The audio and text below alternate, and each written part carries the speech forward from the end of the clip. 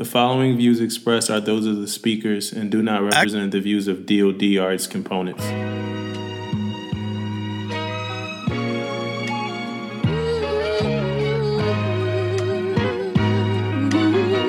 Pay attention, because you are now listening to Permission to Speak Freely. What's going on out there, world? Oh, shit. Hey, man, we finna get right into this, man, because I'm here to tell you that, so I listened to Dean last podcast, man, the last one you did with Ty Giles. Ty Giles. I know Ty Giles. Ty Giles, my dude, man. Right? Yeah, so I know him from Hawaii, though, man. He was actually an NC. Yeah, I was in Hawaii same time, bro. Master Chief. Yeah, from I think 12 to 15. Yeah, he stayed 14, right down 18. the street from me.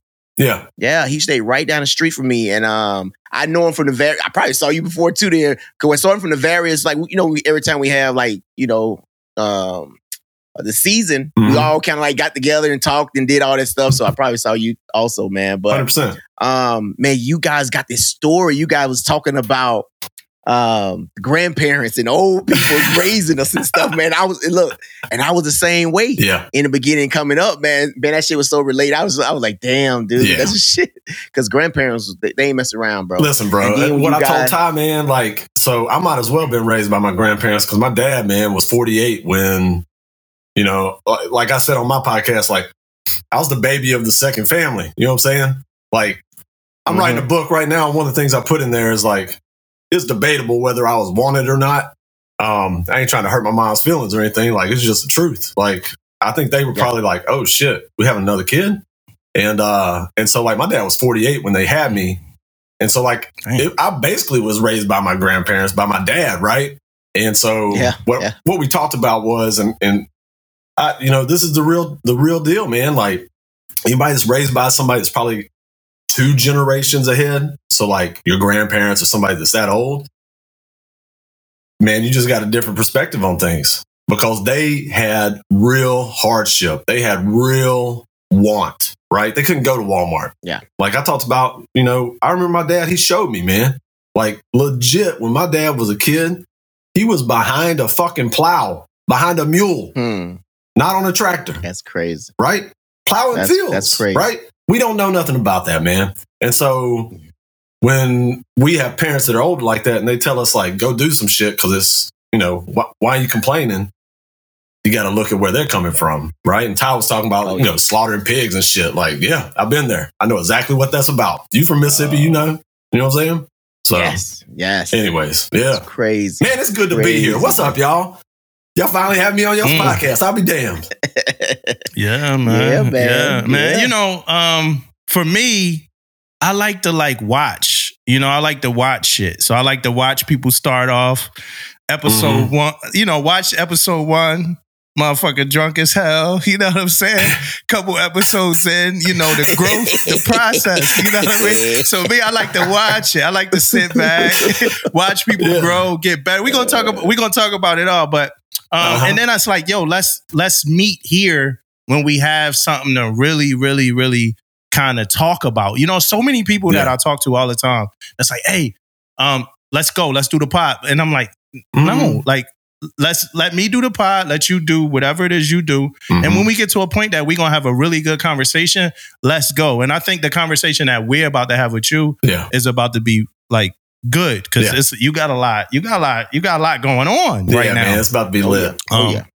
Yeah, so let's real quick kind of tell of the tape, just like the brass tacks on you, so that the listeners know who we talking about, and then we're gonna get right to it. Bet, man. Yeah. So Dean Howell, I'm Navy Command Master Chief. Been doing it now about 22 years. I'm a baby.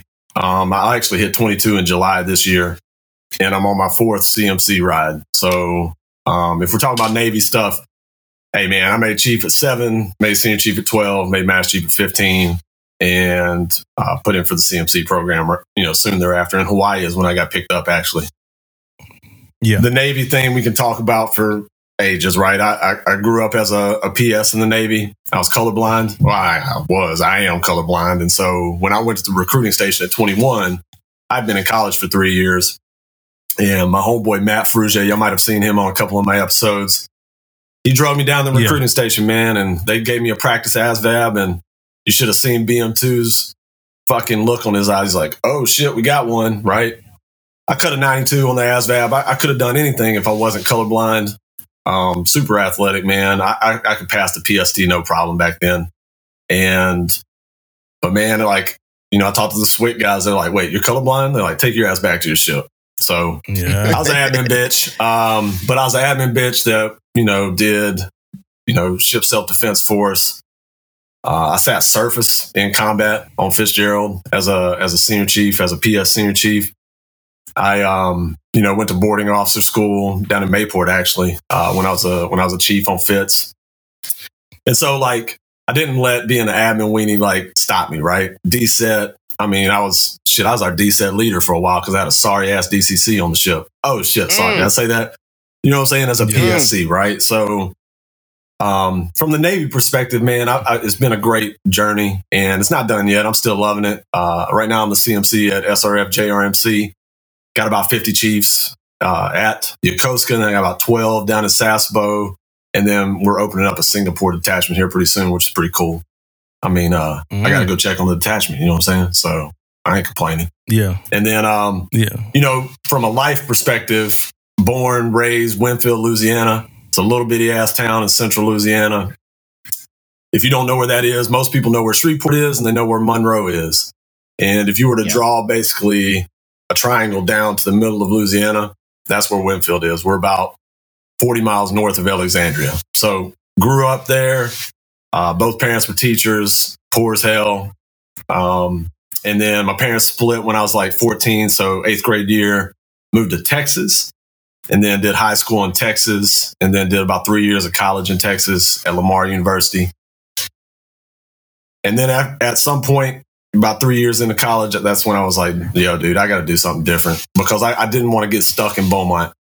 It was the best decision I ever made. It allowed me to meet my beautiful wife, Mommy. We've been married 20 years this year. In June of this year, it'll be 20 years. I'm a girl dad. I got 3 beautiful daughters. My oldest is 19. She's in Texas going to college.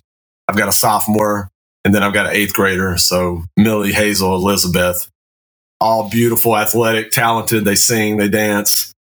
They could start a road show themselves. I'm encouraging my 2 younger ones to start a YouTube channel, honestly, because just I watch them bantering. I'm like, man, y'all need to record some of this shit. Like, for real? Like, y'all can make $1 million way quicker than your fucking dad, right? So, yeah, man, that's me.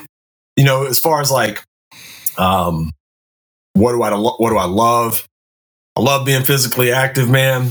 I definitely am kind of resurging after a long period of kind of beating myself up after a pretty serious Achilles injury. And I'd say in the last, couple of years, I'm really kind of resurging, getting back to myself, being real fit. I like doing big shit. I like doing adventure shit. I'm going to walk from Tokyo to Osaka in May.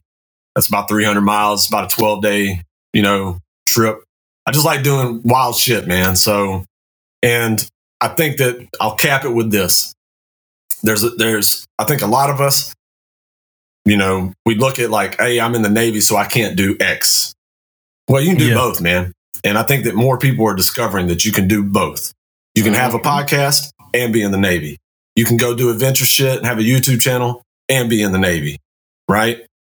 Those things align. It's not like they're mutually exclusive from one another. And I think that we are setting that example for a lot of people. So it's really kind of cool, man. Yeah. Hey, Damon, Dean was one of the people that like caught me on a live, man. Rapping, man. Dean was one of the Oh, you got it. Dean was on the live, man. Hey, I was out for my walk too, man. I do a 45-minute outdoor walk every day. I'm cruising, whatever. I was like, oh shit. I wonder what PTS, permission to speak freely, what they do with a live shit or something. I fucking opened that shit. Yo, Damo's fucking going, bro. I mean, he's going. Yeah. I was like, oh, okay. And I knew that you flew, or like that you had a flow, right? Like I seen a couple little snippets here and there. Yeah. But bruh, like he was going like for 5 minutes. And I was like, I'm like walking down the street, bobbing my head. Right? Yeah. And then, and then he knew he was caught. I could see his eyes. He knew he was caught. Hey, I'm done. All right, bro, I'm out. Yeah, I was like, oh, shit, what's up? It's crazy because as I was like rapping, followers were, I didn't see the comments. I'm sure some were positive, some were negative. But as I was rapping, I was getting followers like the whole time. It was like such and such subscribed, such and such followed you, such and such followed you, such and so that's all I saw. And then when it was over and I looked down, I saw you in there and some other people. I think you made a comment and some other people I knew, they were, making comments. So I'm like, oh man, you know what I'm saying? Then I was like, damn, I tried to moonlight, do something fun on the side. I'm like, oh, people actually, I honestly didn't know, we're going to talk about engagement later, but I did not know anybody. Well, I didn't know that they would even advertise this on my Instagram. I didn't know that. Like, so I learned my lesson, man. You know what I'm saying? Hey, Dean, let me tell you, lean into Dean, that shit. Hey, that shit was fire. Hey, bro. I'll leave it at that. Hey, Dean, what's up? He be trying to hide this shit. I know this dude can flow, man. Like, I've heard a whole lot more shit. You know what I mean? That he got it and what he done wrote and all this type of stuff. Super, super freaking talented. You know what I mean? Like, man, it's crazy, bro. I didn't heard a lot, man. So he's crazy. I'm just saying, man. Like, I encourage anybody that's got a talent, man. I talked about this with her name's Little. She runs like a Little Bit of Life podcast. And one of the things we were talking about is mental health in the military, right? It's a hot button topic, right? We just got the mental health playbook, right? Okay. So one of the facets of mental health is being your authentic self, right? And I'll tell you, man, like, I think that one of the problems we have is that people feel repressed. They feel like they can't be their authentic self. And so, like, if you got a talent, man, if you can flow, if you can dance, you can play an instrument, whatever. Like, why is that contrary to good order and discipline? It ain't. Yeah.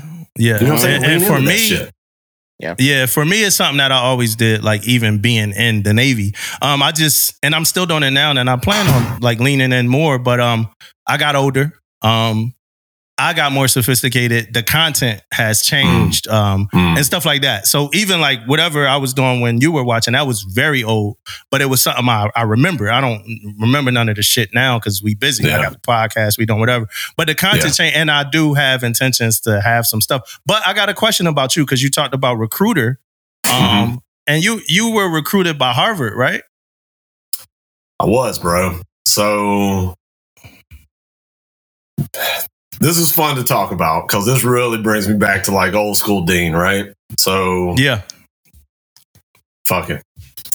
It sounds like I'm bragging when I say it, but fuck it. Like, people want to know, right? So let's talk about it. Like, let's do it, bro. So everybody knows that Southeast Texas specifically is a hotbed of high school football. It's ridiculous. Like, you can't really understand this shit. And so I graduated from Vidor High School. Go ahead, look it up. Vidor gets a lot of bad press for a lot of reasons, right? Let's just say it's not a very diverse place. And I went from a super diverse background to like basically an all white school, right? And so that's a whole other story. That kind of fucked me up. I was like, y'all motherfuckers are lame as shit, right? But I got there, and my junior year, I ran a legit 4.40, like clocked. You know what I'm saying? With the laser type shit. And I was about 5'11", 185.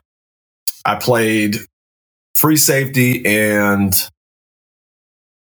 wide receiver my junior year. And then my senior year, we ran an option offense. And I was slated to be the quarterback in an option offense, which basically is like a running back. You know what I'm saying? We don't pass the ball. Yeah. And so between my junior and senior year, I broke my fucking hand, right? And so I got moved from quarterback to tailback. And so I played tailback my senior year. So like they used to call me, they used to fuck with me, coaches. They used to say I run like Eric Dickerson and shit. Cause I was 5'11", man. I was 5'11", 185. I've got kind of a lean frame, but I was fast as fuck, right? And so I got recruited by Kansas State. I got recruited by Arkansas. Actually, back then the head coach of Arkansas, he wrote, like, hand wrote a letter like, can't wait to meet you type shit. Harvard sent me a few letters. Tulane sent me a few letters. Rice sent me a few letters. And I'll just be 100, right? So we talk about imposter syndrome. Hey, man, I didn't know what it was back then, but looking back on it, man, you talk about having imposter syndrome. I'm getting letters from universities like, hey, can't wait to meet you. And I'm like, man, I ain't that fucking good. I ain't that good. Like, and what I didn't understand is that, like, unless you're like a blue chip, no shit athlete, right? Which I was not that. Let's be clear, right? I wasn't like a blue chip athlete, right? If you're one of those guys, they come find you. They come to your house, right? Yeah. But if you're not on that level and you're maybe a couple tiers under that, maybe you got Division I skill, but probably more like Division II or small Division I. Like, you have to pursue it.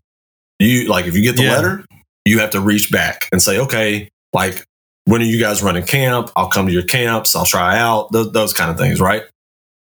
I wasn't tracking any of that. My parents weren't like, my parents love me. My mom loves me to death. So does my stepdad. But like, you know, they weren't focused on that, right? Like, for them, it was all about academics, which I did end up getting an academic scholarship, right?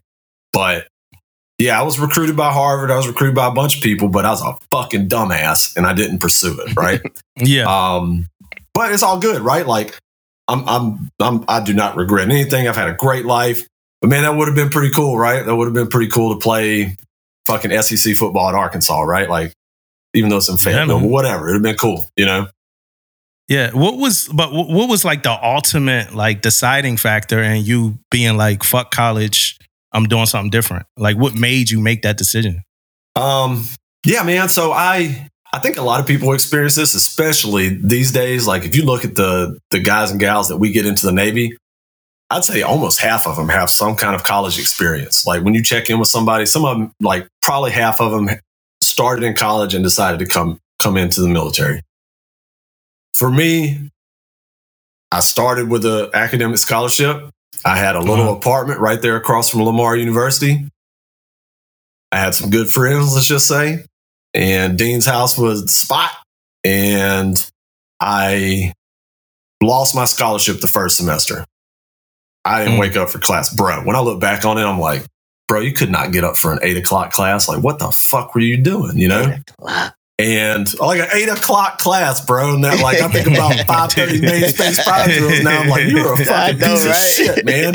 Yeah. You know what I'm saying? So I lost my scholarship the first semester.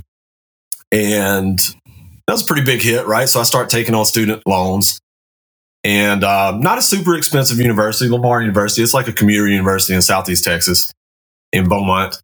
And I recovered. I got my grade point average back up to like a 3.5, 3.6. Did really well after that first semester. But I got to probably around, I don't know, I came in like July of 2001. So probably around the end of 2000, I was just kind of looking around and I was like, and I was having fun. Like, don't get it twisted, right? I was in college. I was working basically full time. I was a manager at Papado. Y'all might have heard of that place, right? Yeah. It's like you know Papado, right? Yeah. So I was a manager at Papado, living that restaurant life, which you ever worked in a restaurant, you already know. Right? Like, it's a good time, right? So, and Matt was my boy. And again, his sister was, she's like an AW in the reserves. And, you know, we just got to talking. I was like, dude, like, Beaumont's cool, but I cannot imagine myself being here forever, bro. Like, I gotta do something different. The original plan was, so my family, my stepdad specifically, and my brothers, so they have what's called the Packard Law Firm. Back then it was Packard and Packard. Now it's the Packard Law Firm, San Antonio, Beaumont, Lake Charles. And so the original plan was to come in, get my shit together, and, you know, get out and then finish up my degree. I only had a year left, and then go to law school and then join the firm, right? Like, that was the original plan. But bro, they fucked up. We pulled into Pattaya Beach, Thailand, my first fucking port visit. I was like, fuck it. 20 years, sign me up. You know what I'm saying? Sign me up. Hey, what was your first command? USS Essex in Sasebo, Japan, bro. Sasebo. Yep. Man. I was down there with, y'all might know D. Hairston. Y'all know D? He was down there with me. Back then, OG Feaster, who ended up being a mentor to Ty Giles, is down there with me. Marty King, who ended up being the George Washington CMC, I know Marty King. CMC. He was my CMC. Who, Marty? He was my CMC on the McCain. I think it was a McCain. Yeah. I know Marty. Marty was an AOCS on Essex. I saw him get frocked to AOCM when I was a second class. Right. So me and Marty go way back. So yeah, man. But yeah, man. Essex was my first ride. But to answer your question, Damo, man, it wasn't like I was in peril. It wasn't like I was like wasting my life. I just wanted to do something bigger than myself. Yeah. Right. And I specifically remember feeling that, like, man, like I never thought about joining the military, but you know, I'm athletic. I am smart. I think I'll do well at it. You know, I'm going to serve my country. Like, I remember feeling those patriotic feelings. And, you know, I just wanted to change the scenery at the beginning, right? And, and like I said, man, it was the best decision I ever made. I don't regret anything. Yeah. So you went from Louisiana, which, you know, that's Gulf Coast. I would consider that Southern, you know, to Texas. Texas is a little more north than Louisiana, but me being from Philly, I still consider that Southern. To Japan. Yeah, bro. Yeah. And then I've been in Japan basically my entire adult life at this point, right? Yeah. So how was that culture? How was that? Was that a culture shock for you? Oh, yeah, dude. So I always tell people, No, it sounded like a whole car just crashed outside. There might be a whole earthquake happening. Well, speaking of fucking Japan, right? That was fucked up. Hey, so I always tell people this story, right? Speaking of culture shock. So here I am. I got to Essex in November of 2001. And I remember I show up to the pier. They dropped me off at the wrong ECP. So I had to walk like a half mile. It was like midnight. Got to the ECP. They're like, oh, hey, what's up, dude?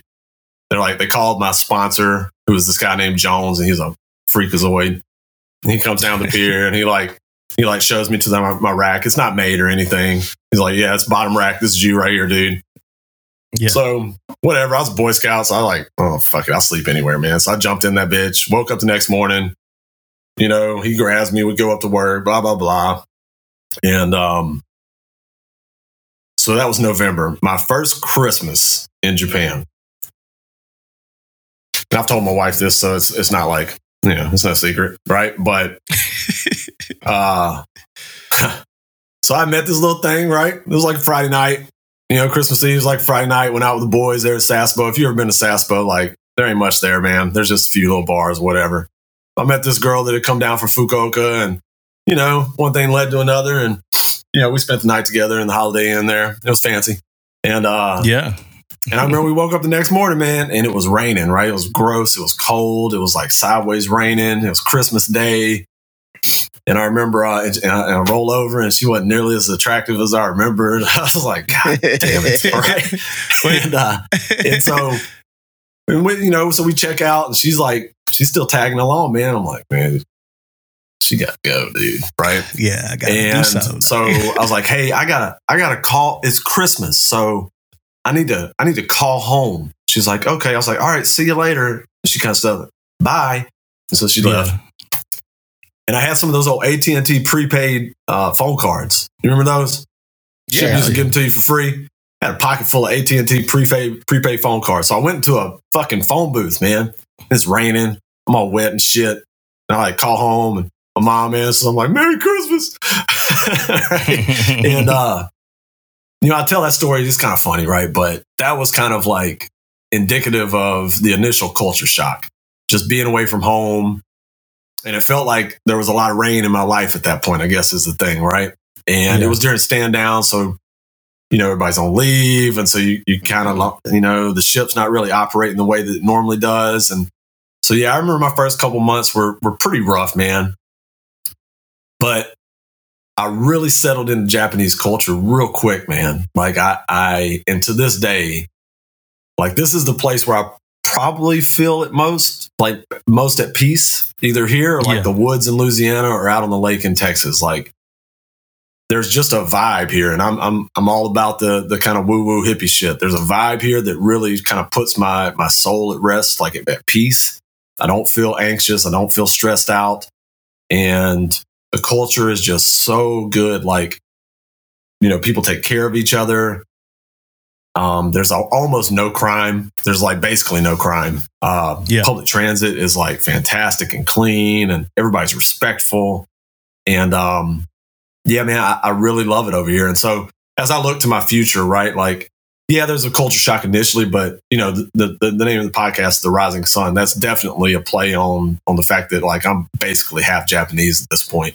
And you know, as I look to the future, you know, we'll maintain a residence here, and because I won't be able to go long periods of time without coming back to Japan to get kind of my fix, right? And so, as I look to the future, we'll maintain a small, probably apartment or condo here, plus the residence in Texas, and it'll always kind of be about like a back and forth kind of thing, you know. Hey, also, we talked a little bit about the podcast, man, Rising Sun, right? Yeah. So my question is, man, like, what's the message, man, you get into the audience? Like, what are you putting out? What do you want them to get from when you come out, when you put an episode out? Yeah, man, I think that when I started it, the main goal was to talk to interesting people. That's it. Like, it's a labor of love. I'm not making any money off of it, man. And, you know, the viewership is what the viewership is, right? And so that's never been the intent, right? Is it a great networking tool? Absolutely, man. It allows me to meet really, really cool, interesting people that, you know, that I want to be associated with later on in life and now in my life. So, like, you know, why do I do it? I don't know. I enjoy doing it. I like talking to cool fucking people, you know? But like, the message I want to get across to people is that, like, there's a way to win. There's a way to win at life, period. And you know how you win at life? You fucking keep going. And you don't fucking blame people. You don't say, oh, poor pitiful me, and I wasn't given a fucking chance. Like, hey, bro, I'm from fucking Louisiana, right? Like, I remember specifically being hungry, man. Like, wonder what's for dinner tonight. Well, shit, let me go look in the fridge. Oh, there's nothing here but fucking old cornbread. Well, I guess I'll eat that, right? So, like, you know, this idea that, like, you know, that you can't win at life, that you can't succeed. Hey, fuck that. Like, you can. And I think that that's the message that I want to get to whoever listens, man. And my viewership is not just Navy, it's not just military, and neither are the guests, right? The guests run a pretty broad spectrum. And each one of them has a story about how they were able to overcome challenges in their life and then be extremely successful. And I'm not talking about being just like averagely successful. Like, you know, the people that listen to my podcast, I want them to win fucking big, bro. Like, take those talents that you have and apply them to your life, do hard shit, and then fucking like be a huge success.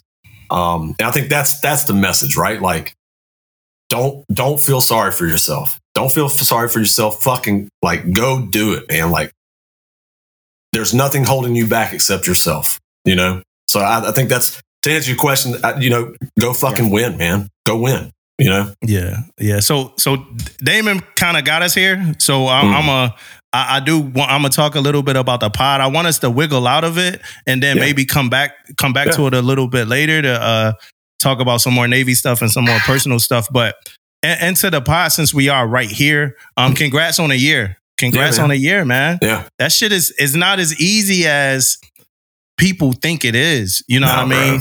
I remember being I was at a medical appointment with my wife before she got surgery. And I remember talking to you on the phone and you're like, yo, I got this idea. I'm going to do this. I'm going to do this. I'm going to do this. I thought it was cool because I saw you do everything you said you were going to do. Yeah. But I also know that it's a journey. Like, and nobody, you can never tell anybody how much of an uphill battle it is. And then it's a certain point to like you get to where you like surrender some shit. And that's a if you know thing. Like, I'm not even going to get into what I mean by that. I know, but it's a certain point that you get to where you're like, all right, I'm surrendering this. But you did take a pause for a little bit, right? Yeah, I did. Yeah. And what was that about? Yeah, man. So I did an unaccompanied tour in Misawa. So if you guys don't know about Misawa, it's cold as fuck, first of all, right? You get about a month of, you know, summer in Misawa. It's the snowiest base in all of DOD. And so the winters are like, you know, like like Jon Snow would say, right? The winters are long and dark, right? I always joke, man, me and Aaron talk all the time, and like my time in Masala was like my time on the wall. Like I went and took the fucking black for 2 years type shit, you know what I'm saying? Yeah. And then made my fucking triumphant return to King's Landing down here in fucking Yokosuka. Yeah. But the pause, so I did an unaccompanied tour up there. And so when I started the podcast, man, I was living by myself, right? And so like, I can set up the lights and I can set up the microphone and the camera and I can just go, right? And I didn't have to worry about, oh, it's dinner time or I got kids in the house or school or X, Y, Z, right? Like it was just me. So it was easy. And then after you do an unaccompanied tour, I don't know if you guys have ever done one, like you got to reintegrate, man, And so coming back home after 2 years up there during COVID, so travel was hard. There were times when I couldn't travel home type shit because of COVID restrictions and things like that. So there were long periods when I didn't see my family.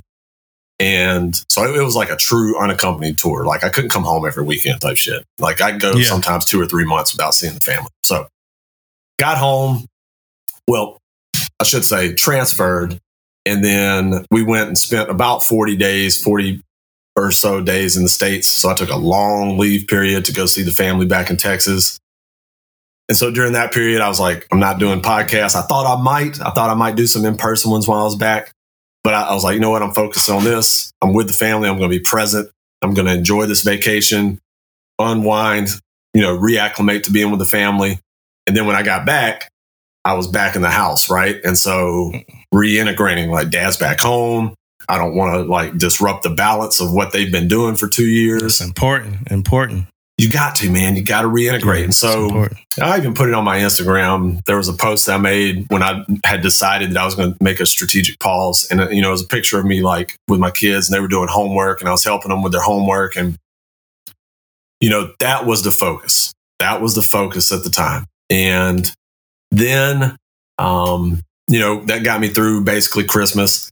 And I was starting to get, you've done it, right? I was starting to get the bug again. I was like, man, I got to get this thing rolling, right? Like I already put too much time and effort in this thing just to let it die on the vine, And so I talked to one of my good friends. He was the first one that I had back on the podcast, Bryce Arnett. And I've known him since like, I don't know, 96, 97, maybe even before. And he was like, dude, like, I love what you're doing. And oh, by the way, Bryce is a recovering alcoholic. And I've struggled with alcohol, especially being on an unaccompanied tour, right? Like, well, what I'm going to do today? I guess I'll fucking have 3 chew eyes, you know what I mean? So, and so like he kind of helped me as I was kind of pulling myself away from that. And he was the first one that I had back on when I kicked it back off. And that episode went so well. And because they don't all go well, man, right? Like sometimes it's a fucking shit show, right? Like, goddamn, how am I going to salvage this, And just the encouragement he gave me, I was like, you know what, dude? And what he told me, I was like, I'm having this self-doubt. He's like, dude, you're Dean motherfucking Howell, bro. Like, get this shit done. I was like, okay, that's what I needed to hear, right? And so the strategic pause was about reintegrating with the family. I'm glad I did it. And now they fully support me, man. Because I gave them that time that I didn't make that the priority. They understand that they are the priority and this comes second every fucking time. But now they help me with it, right? So like my 16-year-old, bro, like the things they're teaching them in school right now, she takes video communications. She's a fucking wizard on Adobe Premiere Pro, bro. Like a wizard, right? And so like I'm paying her $50 a month to fucking produce my podcast. Good, you know what I'm saying? Yeah, that's good. That's good, man. So that's good. So for me though, I know Damon asked you that question earlier. For me as a listener, at this point, like day one listener, I look at your podcast as for me, it seems like it's a reflection of you. Like, so it started, it seemed like it was a time. And now that you reflect on it, we're going to talk about it in a minute, but you reflect on it, like maybe having too much to drink before recording and stuff like that. Yeah. But the pod, like the way the episodes go, the way your guests go and things like that, like it started real intimate. Like you had episodes with your daughters. With your daughter, you had episodes with friends. But now it seems as if like with the 75 hard thing that we're about to talk about, and just your focus on health, your focus on winning and stuff like that, it looked like your guest list expanded to the same way that it seems like, you know, your vision and your plans and your life is in this like new direction. Just for me as a listener, that's kind of what I'm seeing. And yeah, like I said, congrats on a year. And I don't know, is it the same way? Am I seeing something off, or is it the same way for you? No, man, I think you're absolutely right. When I started this thing again, it was kind of, I had an idea of what I wanted to do with it, but I didn't think that it would happen so quickly. And what I mean by that is that, and you know, I'll talk about this in a second, like some of the guests that I've had recently, I anticipated that those would come much further down the road. You know, whether it's a Hannah Eden or a Matt Vincent, like, you know, these are big names, right? Sean Whalen, like those are big name people, right? I'm gonna have Ryan Stewman. He's already agreed once I get 50 on the books. So and so like I knew that I wanted to get there, but I had this self-doubt. I didn't really believe that. I think I didn't believe that I was going to get there, and I certainly didn't think that I was going to get there anytime soon. And I'm not like, I have not arrived per se, but I am exploring new types of guests. And it all started with basically like senior enlisted. I had some spouses on, I had some friends, and now it's kind of taken a different path, right? And I'm excited about that for sure. But yeah, I think that if we were to draw a line, like when did like this thing turn into something different per se, right? For sure, it's this time when I've done 75 hard. And oh, by the way, I've attempted 75 hard all of 2022. Like I probably tried a dozen times, and I get 5 days, I get 10 days. And then something would happen. I wouldn't drink all my water. I'd have a fucking drink. I'd whatever, right? I wouldn't, I wouldn't pay attention to my workout. I wouldn't get an outside workout. And if you're not tracking what 75 hard is, look, I don't want to explain it here. Basically, go check out Andy Frisella on Instagram. All of the templates are there. You'll see what it is, right? But essentially, it's a 75-day program about mental toughness, about hitting the reset button on your life, right? About making yourself do uncomfortable things and getting into a routine, right? And so I'm at day 69 right now, so I'm going to finish. 69, finish it this time. 69. You know what I'm saying? I actually got that in my notes. Like 69, man. You got 6 more days, man. Bro.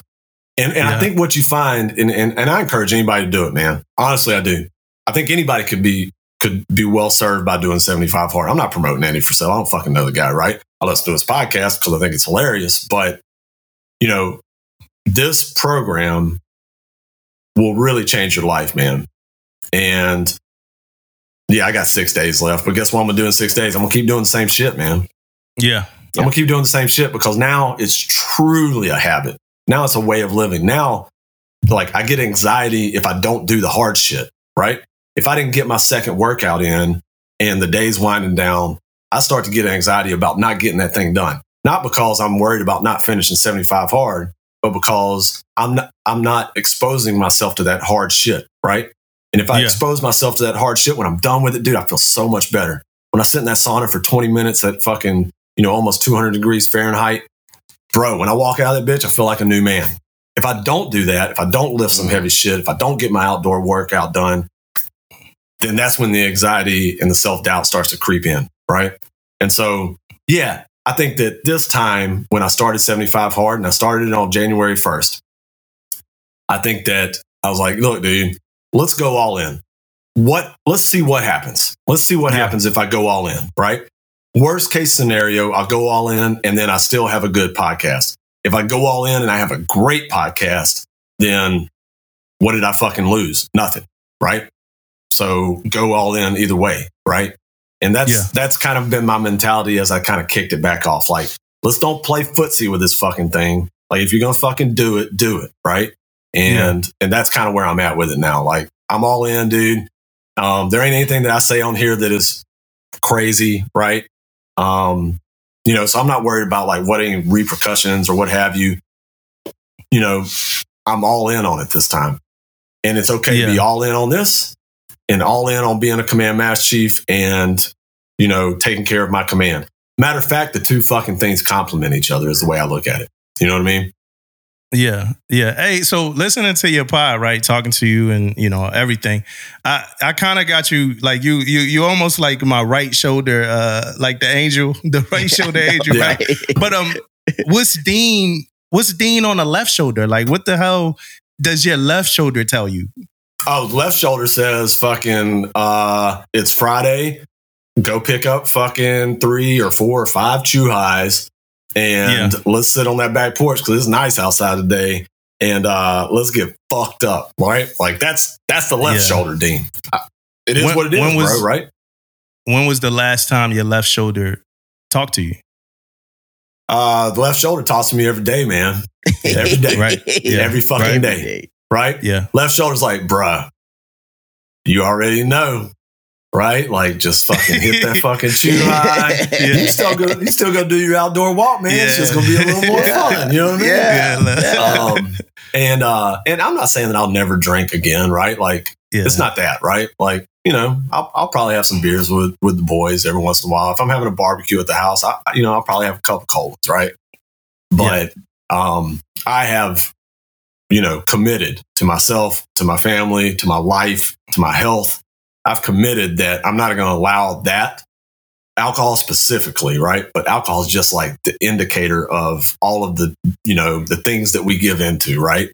Alcohol is like, for me, it's like alcohol. But really what alcohol represents is me being a fucking pussy, right? Yes. Yeah. You know what I'm saying? Yeah. Me giving in to all those things that are going to make my life worse, right? And so, will I have some beers again someday? Yeah, I'm sure I will, right? But it ain't ever going to be the fucking focus again, right? And, there's probably people out there listening, man. There's a lot of fucking closet alcoholics in the Navy, and we all know it, right? That's you running down my topic list, man. Hold on, give me like 1 second, because that's actually my next question. But before I get there, my first question is, you haven't drank since January 1st. Is that still true? So okay, New Year's Eve, I drank. I didn't get shit faced or anything, but I knew that because I knew I was starting on January 1st, right? And but I remember that I took a sip out of the flute of champagne and I set it on the table and I was like, okay, that's it. And honestly, like, the left shoulder talks to me, but like I haven't had any craving. Does that make sense? Like I didn't have any withdrawals or anything like that. It was just, I flipped the switch. I said, okay, I'm not doing that. It's time to go. I'm not doing that, right? Like I got other shit to do. I may come back to you someday and partake, right? But right now I got some shit to do. So you're going to have to stay over there for a little while, right? Man. Last drink was December 31st, 2022. So. Yeah, man. And your pod, it's been motivating me. And before I hit this alcohol point, I do want to. So my wife, like I talked to my wife, right, Damon, and I asked her. You talked to your wife? I'm like, what? Yeah, it's crazy, right? So, but I asked her, right? I said, hey, babe, if you ran a simulation of yourself, like if you were to play a video game and it was you in a video game and the video game told you if you eat this shit, it's going to fuck up your liver, it's going to fuck you up, it's going to destroy you, whatever. And it was like, if you eat this shit, like these vegetables and all this shit, it's going to be good for you, you're going to live longer, whatever. Yeah. I'm like, what choice would you make? She was like, I would make the healthy choice all the time or whatever. And I'm like, well, what's the difference between that and life? Like it's the same exact thing. Honestly, we know what's at the end of the road. We see all the signs. We do control our own like simulation. And everybody that I ever asked that question, they always make the healthy choice. And it's like, well, why the fuck can't you do it in real life? And not saying that my wife is like eating too crazy every day or whatever, but that was, she was who I was talking to. And me recently, man, I recently went pescatarian, man. I was telling David earlier, I'm pescatarian, man. You know what I'm saying? So that's when you started. Bro. That's tell him when you started. Yesterday. All right. There you go. Hey. Okay. Yesterday, babe. Day one. Yeah. Let's go. You know what I mean? almost quit, man. You gotta start, almost, though. You can't finish. You gotta start before you finish, right? So I don't want to go too deep because we talked about it earlier. It's going to be like on one of our little pieces. Almost quit today, though, man. But left show almost had me get some hot chicken, man. But I chilled out. I chilled out, man. And I wound up getting some shrimp, man. That shrimp was disgusting. I didn't even get into how bad I didn't even get into how bad that shrimp was. Hey, and for the listeners, I'm still sick, so this is still my sick voice. But Dean, you brought up something. Yeah. And I had a question in here, and I probably worded it wrong, but the question is there a drinking subculture in the Navy? And you brought up closet drinkers. Come on, man. This is one of those questions that we all know the answer to. Okay? Yeah. Drink to the fucking phone. Right. Stop. Yeah. Okay? Come on, man. Drink to the phone. Come on, let's talk about it, right?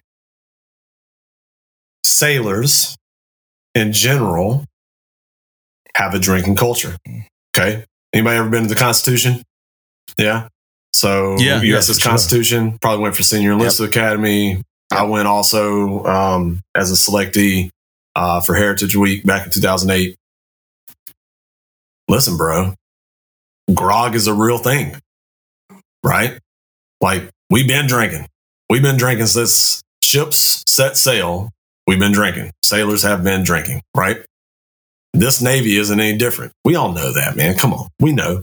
And, oh, by the way, it's not just the Navy. I've served with the Air Force on a couple different occasions, both in Hawaii and then also in Misawa. It's a military thing, right? It's a military thing. Like, we get turned up. It is what it is, Yeah. So it makes it's the culture enables it. How's that? Right? The culture is the enabler, right? We're going to drink. If we're having, a chief's mess function, we're going to drink. If we're having a change of command, there'll be cocktails after. If we're having our Christmas party. Everything. Everybody's cutting loose. Everybody's drinking, right? Yeah. Okay. Is that a bad thing? I don't know. Probably not. I mean, it's legal, right? So, the culture didn't make anybody drink. Yeah. It might enable, the drinking in a sense, but that's a personal decision, man. That's a personal decision. Okay, am I going to drink tonight or not? Okay, that's up to you. Are you going to or not? Right? And here's the other part. Am I going to drink? Am I going to overindulge? Right? From a guy that knows how to overindulge, right? Oh, trust me, I know how, right? I'm good at it too, right? I'm the life of the fucking party, right? But there's one thing with allowing alcohol to be like a social lubricant. Have a couple beers, maybe a cocktail, maybe have a scotch on the rocks with a cigar with friends. Hey, that's one thing, right? The next step, though, is now I've had 3 shots of Jägermeister. I'm on my 4th beer. See what I'm saying? Yeah. I think that the danger is when people allow themselves, and this is where the culture is too.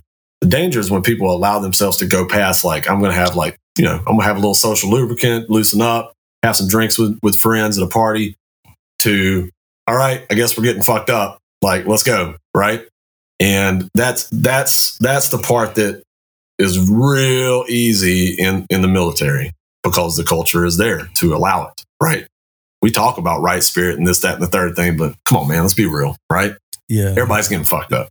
Especially deployment, especially on deployment. When you get you hit a port and they all right, y'all got to be back by such and such time. Yeah. All right, people rolling out, they might stop, they might get something real quick. They find somewhere to drink. And man, remember the last shit people used to get back, bro.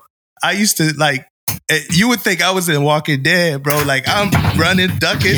It's senior chiefs drunk, and they get that zombie look where they see you from down the P-way and just start looking, hang them eyes. Dog, I'm out, dog. I'm hitting my right because they about to come to you drunk.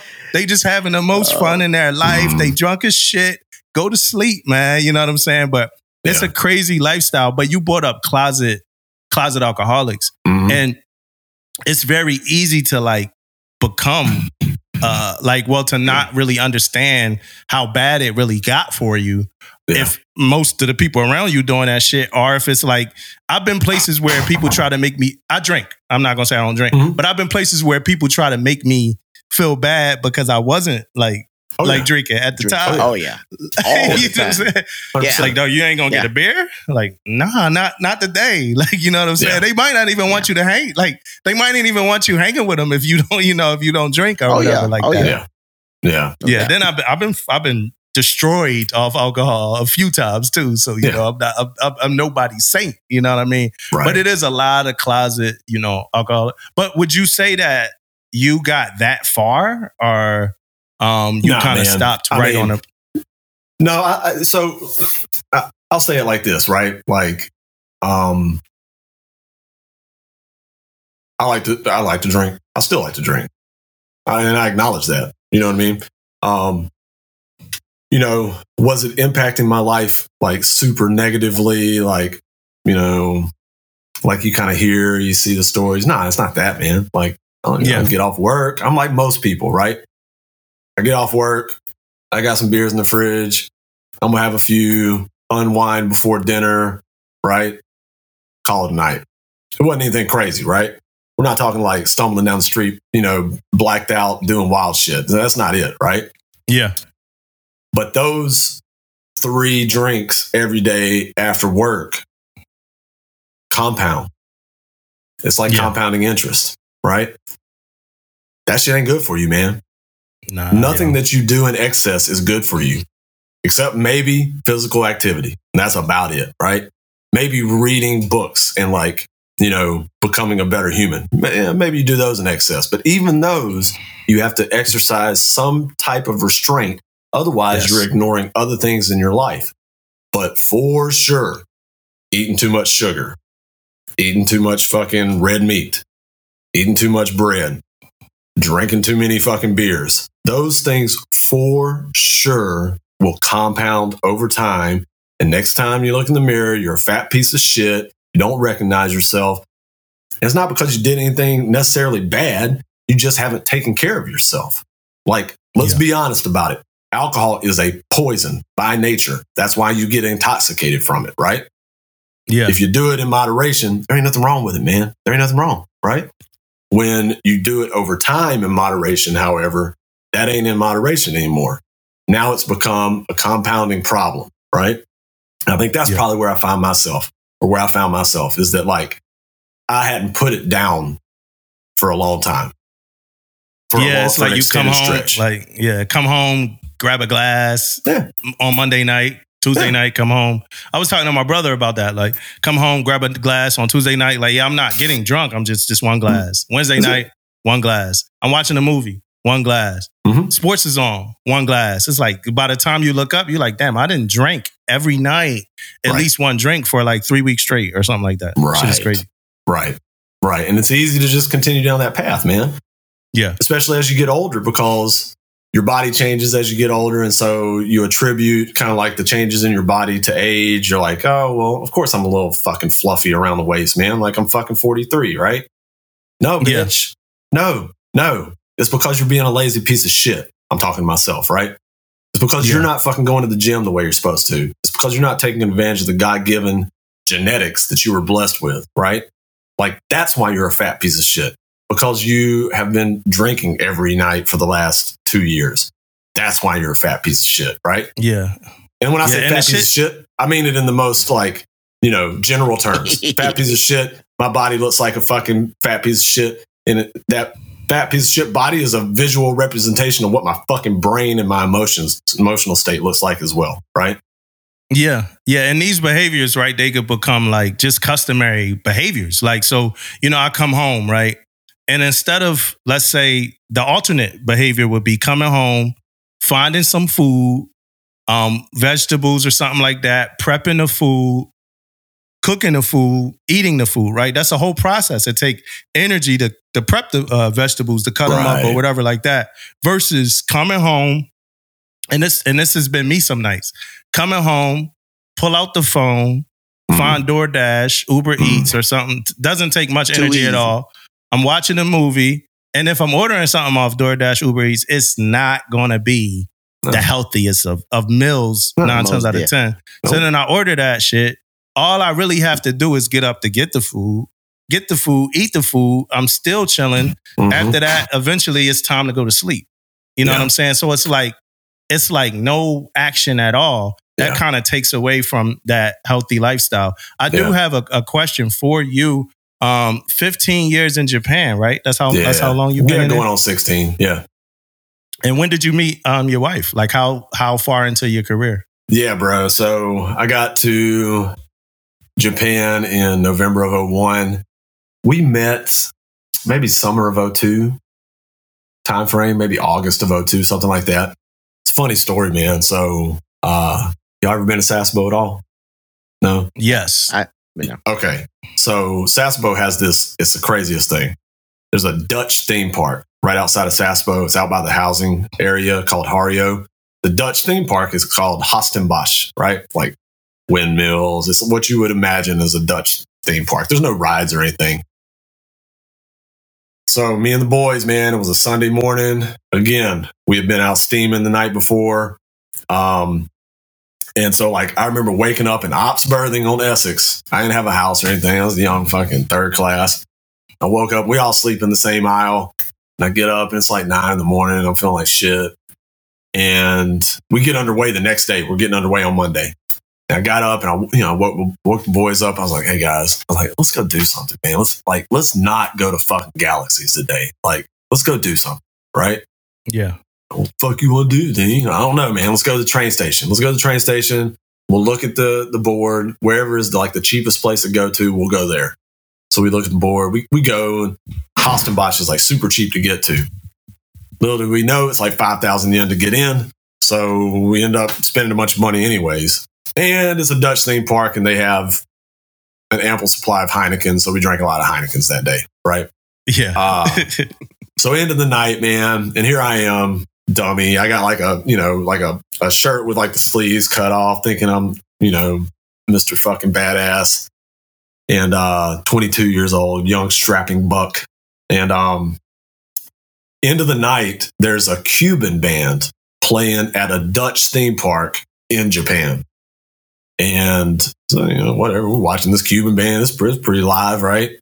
And we look up at the front row, and there's these two cute little Japanese girls, man, like sitting on the front row. And, I was there with my boys. I was like, fuck it, let's go talk to them, man. So we go up, we talk to them, blah, blah, blah, blah, blah. At this point, the train stopped running. We're all broke. We didn't have money for a cab. I don't know how we thought we were going to get home, right? And so we asked them for a ride home, right? And so they bring us to the back gate and drop us off. I got mommy's email address. She spoke that much English, bro. And my Japanese was just above zero. And got her email address. We went underway. We were underway for like 3 months. We emailed back and forth, while I was underway. Got back. We started dating. I'd go to Fukuoka. She'd come down to Sasebo. And so we dated for about a year. Funny story is, on New Year's Eve of 2002, I asked her to marry me for the first time. Yeah.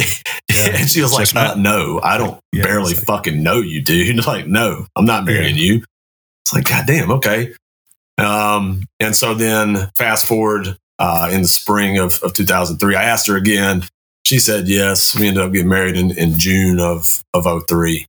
And man, it's, if you've been married for a while, like I said, we're going on 20 years, man. And look, dude, like when you've been married that long, man, it's a roller coaster, and there's a lot of sacrifice that both parties give to the equation, especially once you start having kids and shit. And dude, that woman is a saint. Like her place in heaven is reserved already. Just for putting up with my ass for 20 years, right? Like, there's no doubt about it, And again, I talk about joining the Navy as a great decision, no doubt. Marrying her was the best decision I ever made. She's a great mother. She's a fantastic wife to me. She keeps my ass, even in my hard times when I'm being a knucklehead. Like, she's the one that tells me, right? Like you want to know who the real, like, person on the right shoulder is. Yeah. Yeah, it's a little Japanese girl named Mommy, right? Like, and she's quick to tell me, I don't give a fuck, you're command master, I don't give a fuck who you are. Like, you're fucking up and you need to get your shit straight, right? Yeah, you're right. You're right, girl. I love you. Thank you. Sorry. So yeah, man, we got married in 2003 and it's been a fantastic ride with her, dude. She's gone with me to Tennessee. That was rough on her. First time living in the States. I brought her to Millington, fucking Tennessee. I don't know what I was thinking. Yeah, that's it's not New York, it's Tennessee, man. Like, yeah, dude. Hey, but look, how'd y'all learn each other languages? Like, how'd y'all? Yeah, bro. So if you're in our house, it's funny, right? Like, we call it Japanglish. Like, when she and I are speaking to one another, it's this weird mixture, man, of Japanese words and English words that I taught to her, and then vice versa. And so it's. I think that what we discovered over time as we were dating and early in our marriage is that, like, we just have a very emotional connection to each other. And like, she didn't have to say shit, dude. I know exactly what she's feeling, what she's thinking in any situation, just by her aura, by her presence, not even nonverbal cues. Again, I'm in the real kind of woo-woo shit. Like, it's not like telepathic, but man, I know where her head's at all the time. And I did even back then. Like, we had this very, subtle way of communicating. Our verbal communication has improved over time. Yeah. And it's, we can talk about anything now, the meaning of life, right? But we've always been very connected. I know that sounds lovey-dovey or whatever, but like, our hearts are connected. We came up in a very similar background. Her dad dipped out when she was young and she hadn't seen him since. And, I had a kind of similar experience with my dad, dipped out and we both came up poor. Our parent, like, it's crazy. Like, when her mom met my mom, like, her mom was like the Japanese version of my mom kind of thing. It was weird. Right. And so, like, we've just always had this very close, almost like metaphysical, connection to each other. And it's worked, right? It's not perfect, but it's worked, right? And I think the good thing about it is that, like, we made an agreement early in life when we started having kids that she was going to speak Japanese in the house and I was going to speak English. And so all of my girls are completely bilingual. And it's just, that's just the way that we decided to do things. And it worked out, right? So, yeah. Yeah, it's funny, like, all my friends in the Navy that, like, had language barriers, I just gave them a bunch of, like, Seth Rogen movies and shit. Yeah. And they just came out. All they did was come out cursing. Like, he's like, hey, motherfucker, like, this shit here is fucking crazy. I'm like, yo, dude, like, let me give you something else now, man. I done gave you too much damn a 40-year-old virgin and all, knocked up all that shit, man. They just came out crazy, bro. I mean, and they were great at speaking English, but it had to have a curse word, like, every, like, other second. Yeah. So you said you made rank fast, right? Yeah, you made Master Chief in 15 years. Yeah. Do you think that you would have done that the same way if you didn't do those couple years in college first? Yeah, I think about this all the time, man. And I think that, so let's start here. Making Chief in 7 years was hard. A lot of people would say, well, what do you mean it's hard? Bro, like, I didn't know shit. I didn't know shit about the Navy, right? I was not a, what we call an institutional expert, right? We talk about, institutional expertise as being, one of our, guiding principles. I was not an institutional expert by any stretch of the imagination. Was I a subject matter expert? Fuck yeah, man. I was the best PN in the fucking Navy. Ask anybody. I don't give a fuck. I was a bad motherfucker, right? I was fit and I knew how to lead people. 100% I knew how to lead people.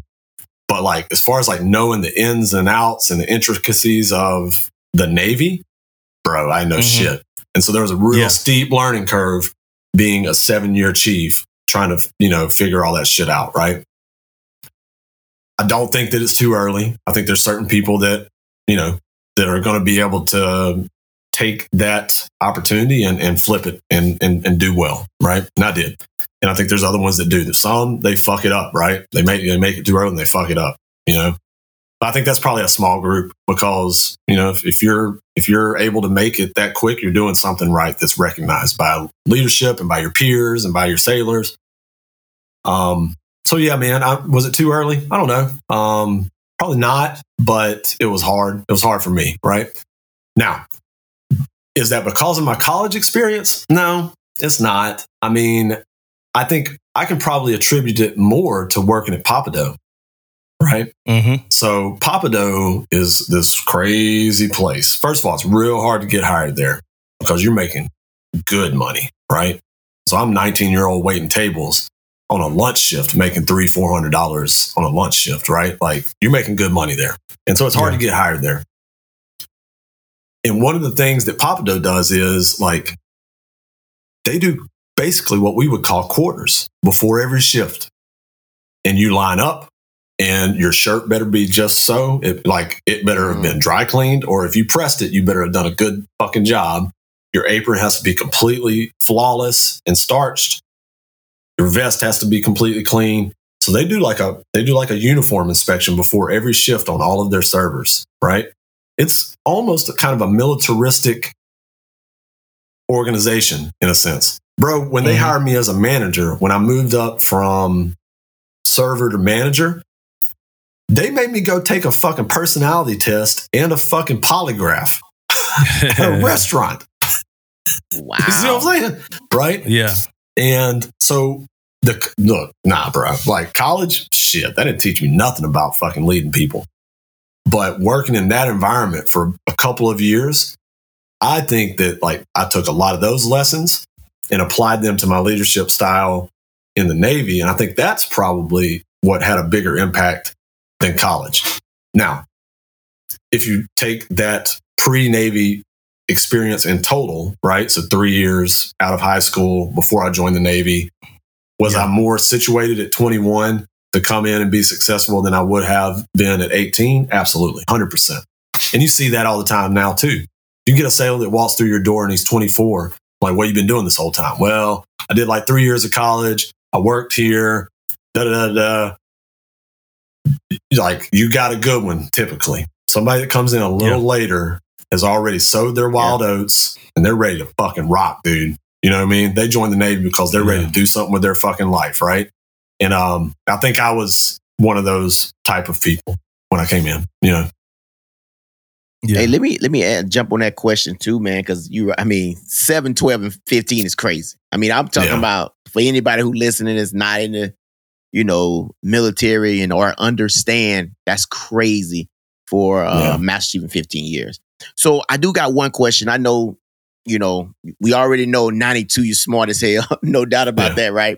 But my other side is any of that to the fact of you was in the right place at the right time? Or you was just, because I know I had one of my guys, man, he told me he made Master Chief, not in 15, but pretty quick. And he said, man, he just was a lot of time. He was like in the right place at the right time.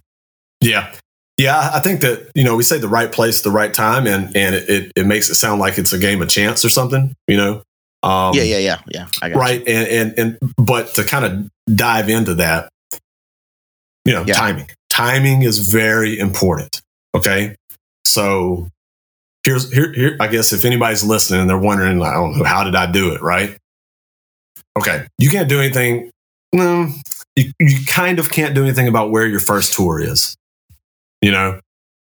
For me, I finished as AAP out of A school, and so I got to select orders, right? And I had the choice of the fucking Kitty Hawk or the fucking Essex, right? So I made the right choice. You know what I'm saying? I didn't go to the both with Japan at the time, right? Was both at Japan? Both in Japan. Yeah. One in Yokosuka, one in Sasebo, right? And I decided, and it was the weirdest thing, right? I looked at the two ship types. I was like, okay, aircraft carrier. I was like, amphibious assault ship. And honestly, I made that decision based on which one was the more capable ship in my mind, right? Oh, they launch LCACs, they got fucking Helos, they got Harriers, they got Marines. I was like, man, this motherfucker's like the Death Star. I'm going to go to that bitch. That sounds cool. Not knowing that I'm going to Sasebo, right? But that first tour, you don't have a lot of control over. But then every tour after that, you do have a good bit of control over, right? And so when we talk about timing, the right place, the right time, after you finish that first tour, and even in the first tour, and I'll get to that in a second, but after you finish that first tour, you need to really look at, if you want to make it quick, right? You got kind of two options, and usually they're mutually exclusive of each other. You need to go do some cool shit that you really want to do. You can go to Riverine. You can go try to play with the SEALs. You can go to like a CB battalion. You can go to some embassy duty in fucking Rio de Janeiro, right? You can do these jobs that are going to be fun, but probably not very, professionally rewarding, right? Or you've got mentors that are telling you, like, hey man, you need to, like in my case, you need to go to Millington. I don't want to go to fucking Millington. Millington? Fuck, that sounds terrible, right? You need to go to Millington for your career, right? Okay, so in those successive tours, when you talk about timing, those are decisions that you make. Those are decisions that you make that are going to set you up for success, right? And so being in the right place at the right time, a lot of times is a matter of choice to position yourself in those right places at the right time, right? Now, I really got it jump started on the Essex though, and I'll explain it to you. So 3-year tour, right? First tour, 3-year tour. And as I got through my second year, I'm looking at the landscape. I'm a second class. I'm the top second class. I know that second class evals are written at the departmental level. I'm not going to be evaluated against the entire ship, against the bosun mates and everybody, right? Like second class evals are signed by the department head. So I'm looking at my department, right? JOs, LIs, DMs. They don't know anything about these rates, right? PNs, we didn't even have DKs. DKs were in supply, right? And so I'm looking across my department. I'm like, okay, I'm obviously a number one second class. I knew I was. There wasn't any question, right? Everybody knew it, And so then I was like, okay, if I stay here for a 4th year, then I'm going to get the EP. And then if I get the EP, then I test for first a year early, right? And the timing, again, we talk about right place at right time. That was the last PN1 exam before we combined PN and DK to make PS. So I knew that if I did not take that opportunity, the next cycle, number one, advancement percentage was going to fall. And then number two, it's a fucking DK exam. I don't know shit about that, right? And so I looked at the timing and I was like, all right, I'm going to sacrifice this 4th year. I don't want to stay here for a 4th year, but I'm going to do it so that I get the EP. I get to take the last PM1 exam. And as luck would have it, right? And I studied my ass off. And then I made first on that first opportunity at PS1 by that time, right? So, I mean, I made PS1 at 4 years, right? And then transferred to Millington, and then made chief in Millington, basically, right? So, yeah, man, I think right place at right time, but you have to be aware that you are in that right place at the right time. And then you have to do the things necessary to take advantage of that timing. Otherwise, you're just, okay, great, I'm in a good spot, but what are you doing with it? So you have to be aware enough to see your surroundings and then take advantage of that opportunity. Yeah, you know how they have like spot names? I got a spot do better. Actually, this was actually supposed to be a topic of one of our episodes that I wrote. But my spot do better is people when you ask them questions like, hey, thanks for that articulated answer, Dean. I appreciate it, right? My spot do better is the people that when you ask them how did they get here in this amount of time or how did they do this? And their only answer to the question is that they were in the right place at the right time. And that's it. And then they walk the fuck away. It's like, hey, I'm a second class. You were a senior chief. I'm trying to know some of what you did. Like, yo, don't be that humble. Like, that's too fucking humble. Like, what did you do? Like, how did you succeed? Like, when young sellers ask y'all that, I get it.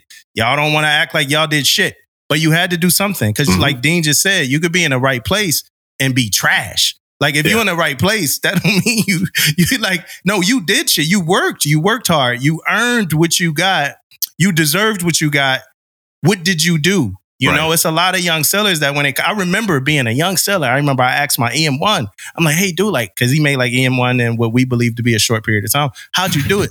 Man, I just got lucky, man. No, you didn't. Like, You're a technical expert. No. You did shit. Stop doing that fake humble. I really hate that fake humble shit. Like, and I know it's somebody listening that's probably fake humble.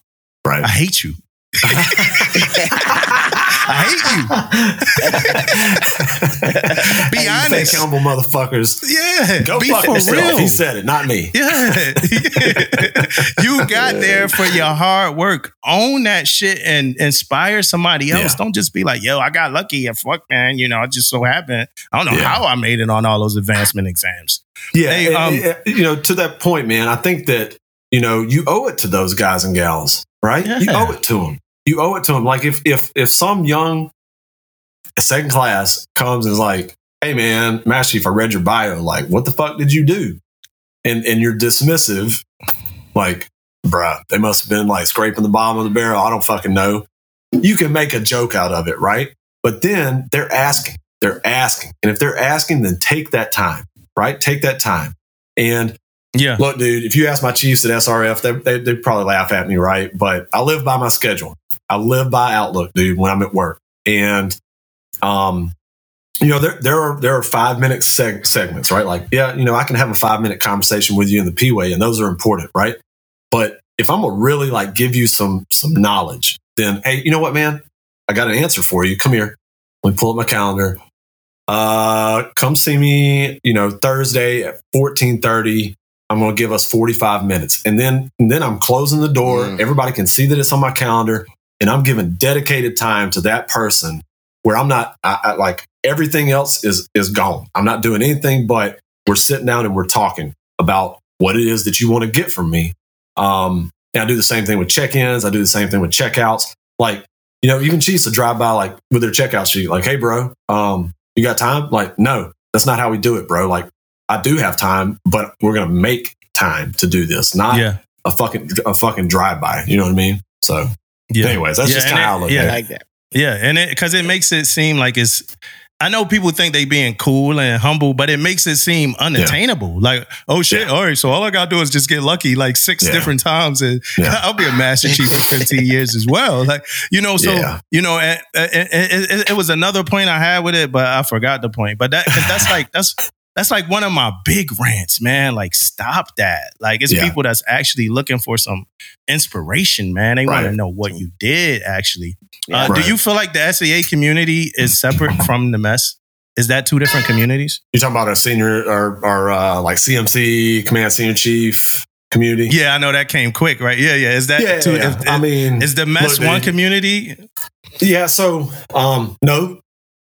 Okay. I mean, I'll keep it 100, right? Like, I say that, and now I'm going to explain it, okay? Once you're screened into the Command Senior Chief, Command Master Chief program, first of all, you're screened in, right? Meaning that board, that package is reviewed by a lot of people. It's endorsed by typically a Force Master Chief that says that, you know, that you're a suitable candidate. They typically rank those packages. And so, like, when I submitted in Hawaii, the first year I didn't pick up, right?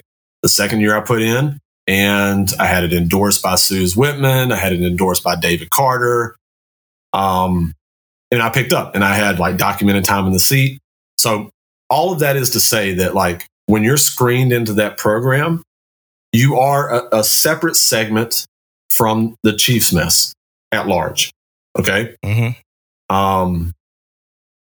Where people get sideways is when they forget where they came from and they forget that at the end of the fucking day, you're still a chief, right? Yeah. And there are some out there that do that. And I'm not throwing stones, man. I'm not throwing darts at anybody. That's not what I'm doing here, right? I think if we're all looking in the mirror and being honest with ourselves as CMCs, like, yeah, you've got a different special trust and responsibility, okay? Like, I could go home tomorrow, okay? Like, I serve at the leisure of my commanding officer. And if my CO says, like, loss of confidence, I ain't working with this fucking clown anymore, you know, that's it. That's a wrap. That's a wrap on a career, right? And so you sign up for that. When you sign up for that, you know going into it that that's what it is. Now, it's pretty fucking hard to get fired, okay? Like, let's be real about it, okay? you got to do some real dumb shit to get fired as a CMC. Okay. Because that special trust is given to you, that you are going to always do your best, that you're always going to, act ethically and responsibly in the best interest of the Navy and of the command. And so like that trust is given to CMCs and command senior chiefs, right? And so like if you see CMCs getting fired, it's because they typically did some unethical, illegal, immoral type shit, right? And so then that trust is gone. And once the trust is gone, like you have no use anymore, honestly, right? If the Navy can't trust you, then you can't be a command master chief. That's period. Period. End story. Fucking dot. Stop. Right. So are they two different communities? Yeah, they are. Right. But it's like saying, a pin oak and a white oak are two different things. They are. Yeah. But they're both fucking big ass oak trees. Right. Yeah. So command senior chiefs, command master chiefs are a different community inside of the fucking chief's mess. Anytime that people lose sight of that, things happen like, McPon Giordano, right? Once you lose sight of the fact that you are still a chief and that you have to, remain humble and behave and conduct yourself as a chief petty officer, even though you're in this, huge position now, MCPON, Force Fleet, Command Master Chief, whatever it is. When you lose sight of the fact that you're still a chief, that's when you get fucking off the rails, and that's when you get sideways. Yeah, it's something that recently happened to me. My dumbass was a CMC like pulled me and like showed me an org chart and showed me where the CMC stays on an org chart. And like I said, my dumbass, I never realized that the CMC was completely outside of the chain of command on the organizational chart. Like that's right. It's not a part of the chain of command. And it was cool like learning that lesson. And I know it's a lot of young sailors that probably don't even understand that. That's a good point. Yeah. Yeah. Well, there's not even much young sailors, man. There's a lot of chiefs that don't understand that. Yeah. Asking in my chiefs, right? Whether it was in Hawaii or McCampbell or Misawa or now at SRF. And one of the first conversations I have with them is I tell them, like, I'm not in your chain of command. And they're like, yeah. You get a lot of these looks, right? Like, the fuck? I'm not in your chain of command, bro. I am here as an advisor to the commanding officer. I'm here as an advisor and mentor to you. And I'm here to ensure that there's a good culture in this command. That's my job, right? And then I tell my department heads, I will never direct your chiefs to do anything unless I've told you prior. Because if you look at that org chart, right? Our division LCPO reports to who? Our division Divo, it's kind of a fake job. DCA, right? Okay. Who reports to who? The Chang. Who reports to who? The commanding officer, right? EXO, EXO's in there, right? EXO's running the day-to-day. But at the end of the day, that department head, his obligation is to the CO. Yeah. And so that operational chain of command flows from the division up through the CO, and then the CMC is over to the side, right? Intentionally. The CMC is there to do what needs to be done to make sure that command operates efficiently and effectively, right? Sometimes that means you're the enforcer. Sometimes that means you're the cheerleader. Sometimes that means you're the counselor. Sometimes that means you're the chaplain. Same thing that chiefs do, but just on a command scale, right? And you're doing it for the CO. Like if any CMC that's worth their salt, the same mentorship that they're giving to their chief's mess, they're also giving that same mentorship to the department heads, to the XO, to the CO, right? And the good COs, XOs, department heads are receptive to that mentorship, right? Yeah, and that's solicited and unsolicited, right? Sometimes, man. I had a lieutenant check in with me yesterday, right? And he came from the sub-community. Sub-community looks at it a little differently, right? They have chiefs of the boat, COBs, and COBs are actually in that they're in that chain of command, right? Like they stand watch. It's different, right? But the lieutenant, he looked at the check-in sheet and it says like CMC in parentheses enlisted only, right? He's like, that seemed kind of odd to me. I was like, look, I left it that way, and here's why. I don't require officers to check in with me. You don't have to, right? I want you to, but I want you to want to. I want you to come see me because it's value added. I don't want you to feel like you are required to check in with me because guess what? You're fucking not. You're an officer, right? But if you have a good culture and you make yourself value added inside of a command, then those young officers want to come talk to you. They want to check in with you. They want to close the door and ask for your advice and mentorship, right? The same way the chiefs do. Different conversations, right? Different approach to both things. But you want everybody in the command as a CMC to feel comfortable coming to your office to ask for help and knowing that they're going to get some help, maybe not resolution, but at least advice on what they can do to move forward, right? So, yeah. Hey, what's your assessment on the current state of the SCA community? I think that, so when I joined the program, so we're keeping it 100, man. Like I had some shitty CMCs as a chief, right? I was pretty fucking disillusioned with the program. I was. Like a lot of chiefs and senior chiefs are, I think, right? And it's because I had some bad fucking CMCs, right?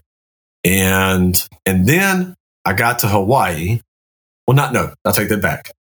On Fitzgerald, Josh Davis. You don't know Josh Davis? He's 6'9", like a full LeBron James 6'9", right? And they sent his fucking big ass to be the CMC on Fitz after we had just fired a CMC, right? Yeah. And up to that point, I'd had some pretty bad ones, man. And then Josh Davis shows up, and he, to this day, is the best CMC I've ever had. I mean, he was fantastic, dude. And so that changed my perception, right? And so, but still, I remembered those bad ones I'd had.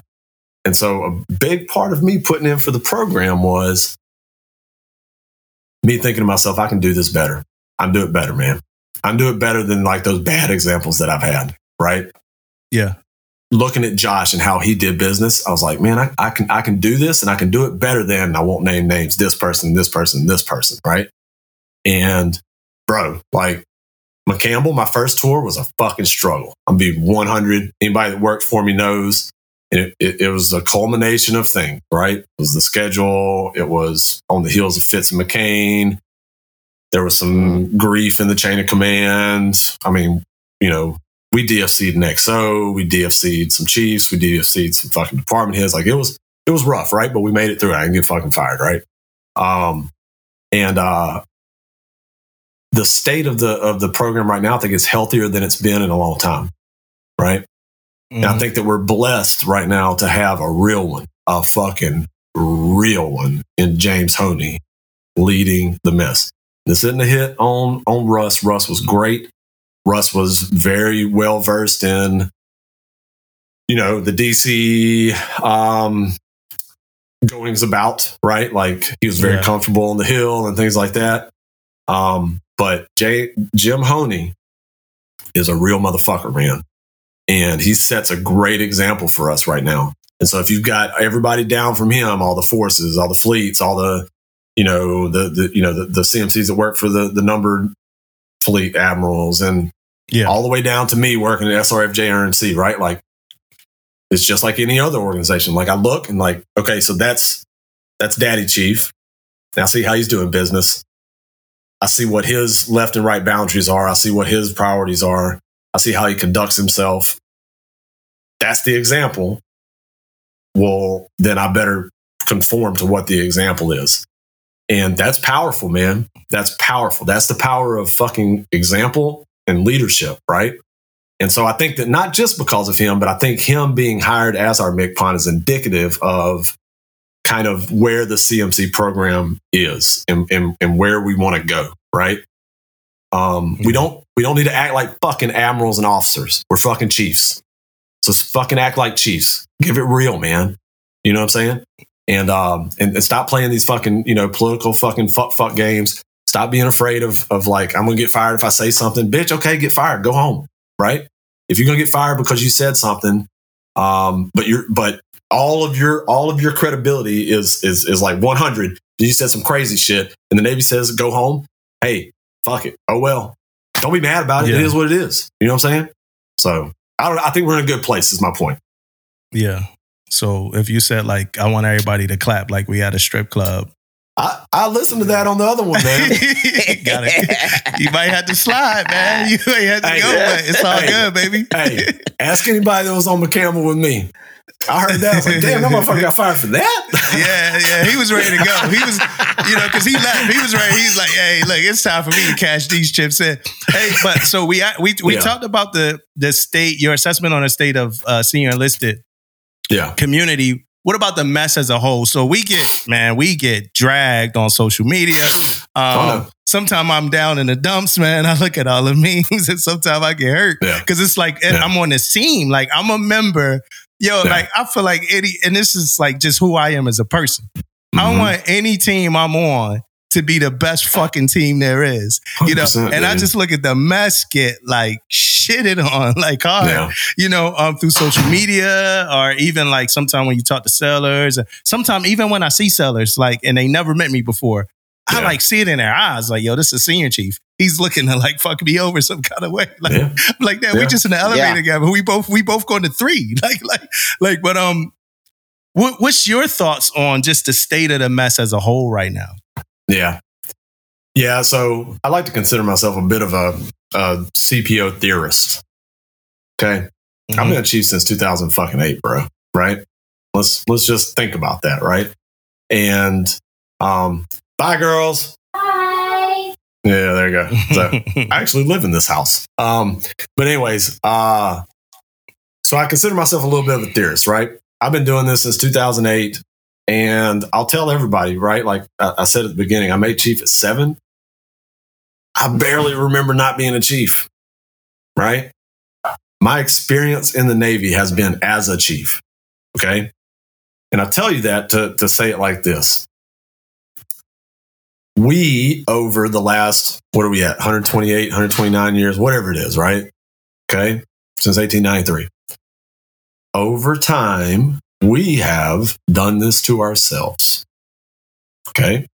And what I mean is we have taken on additional responsibility. We have put ourselves in the gap between officers and junior enlisted. We have made ourselves to be, the end all be all, the most important, these ships put to sea on the back of Navy chiefs, said Admiral Nimitz, right? Like, okay. So we did this to ourselves. Over time, it wasn't like this, all of a sudden we flipped the light switch and now we have a chief's mess that is the envy of every senior enlisted organization in the military. It wasn't that, right? Like over time, we took on all these responsibilities. We inflated what it meant to be a Navy chief. And so we kind of put ourselves in this spot where we have this huge expectation. Okay. And not everybody's living up to it. Okay. And by the way, the old way of doing things ain't going to work. It's not going to work, man. Right? It's not going to fucking work, dude.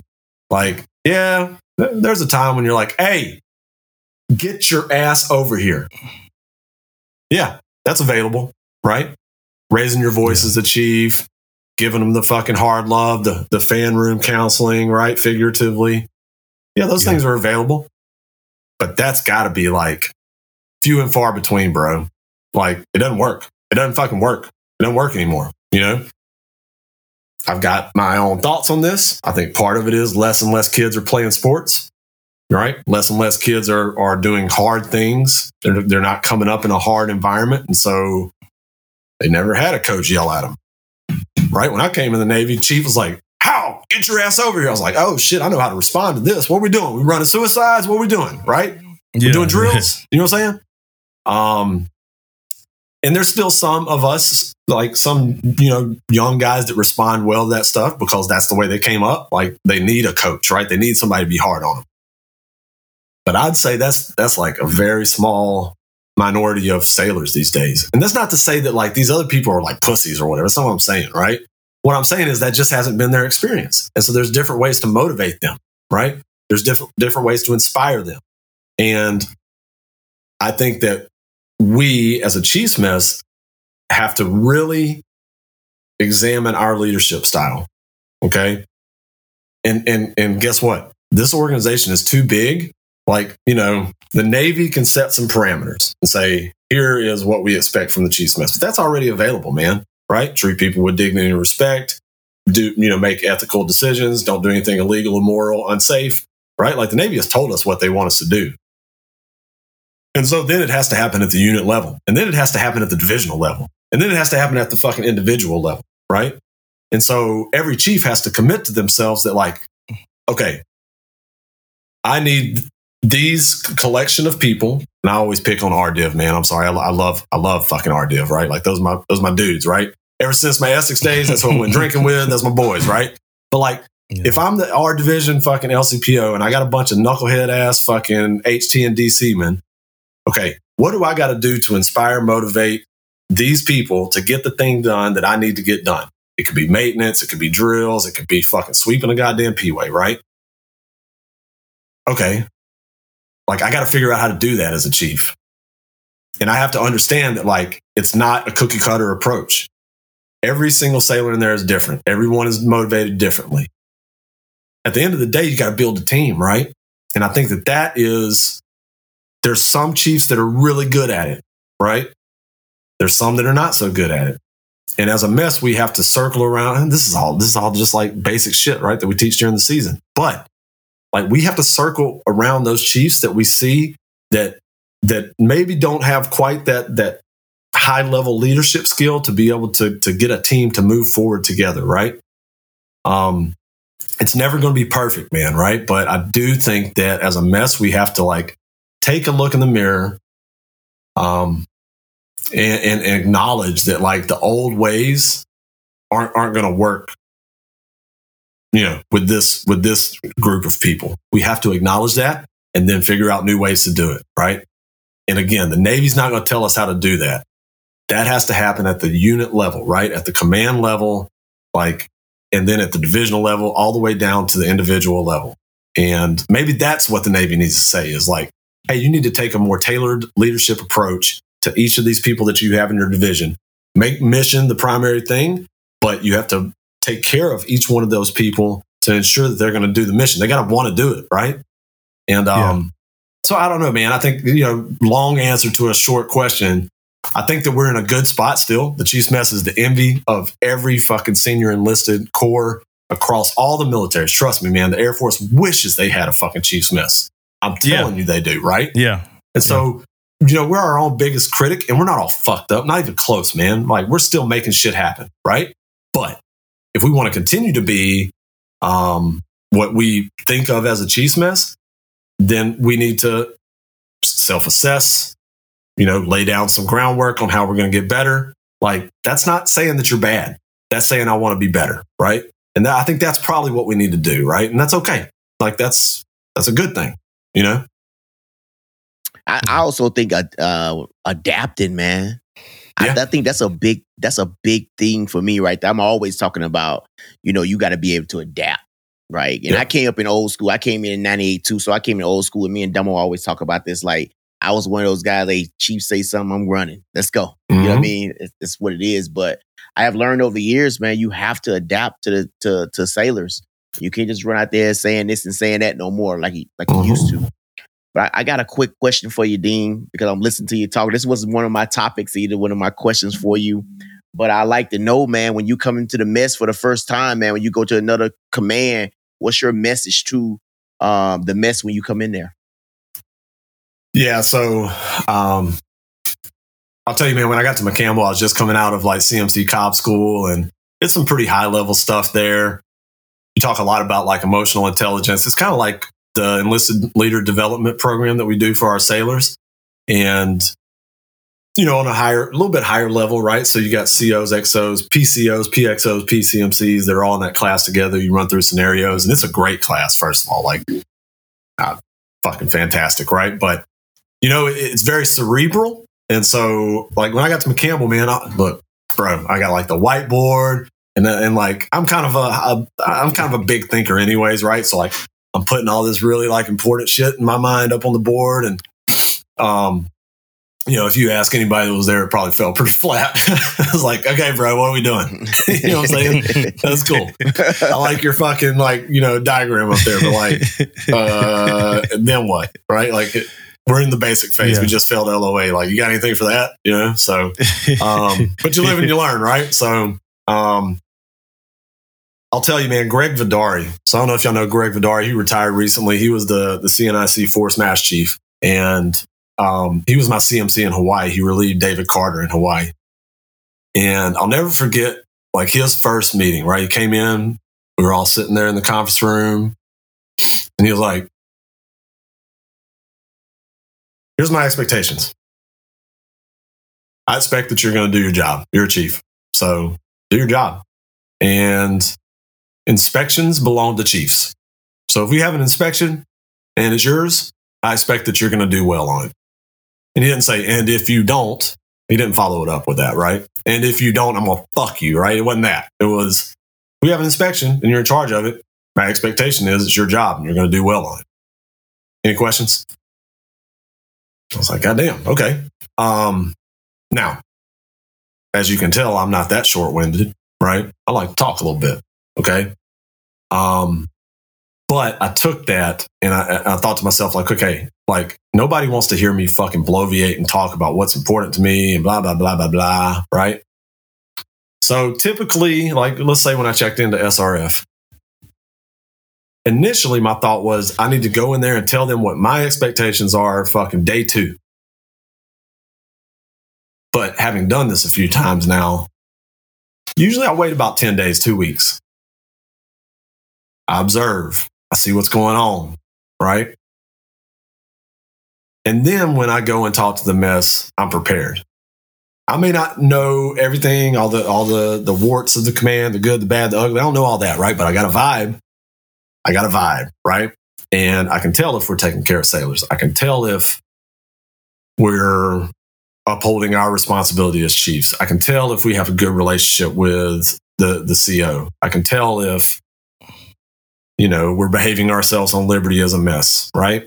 And so I like to give it a little time, not too long, a couple weeks. And then when I go in, that's what I tell them. Okay, I've been here a couple weeks. Here's what I observed. Doing good on this, and this. Here's some things that I have questions on. I'm not saying we're doing it bad, but I have some questions on this. What do you think about that?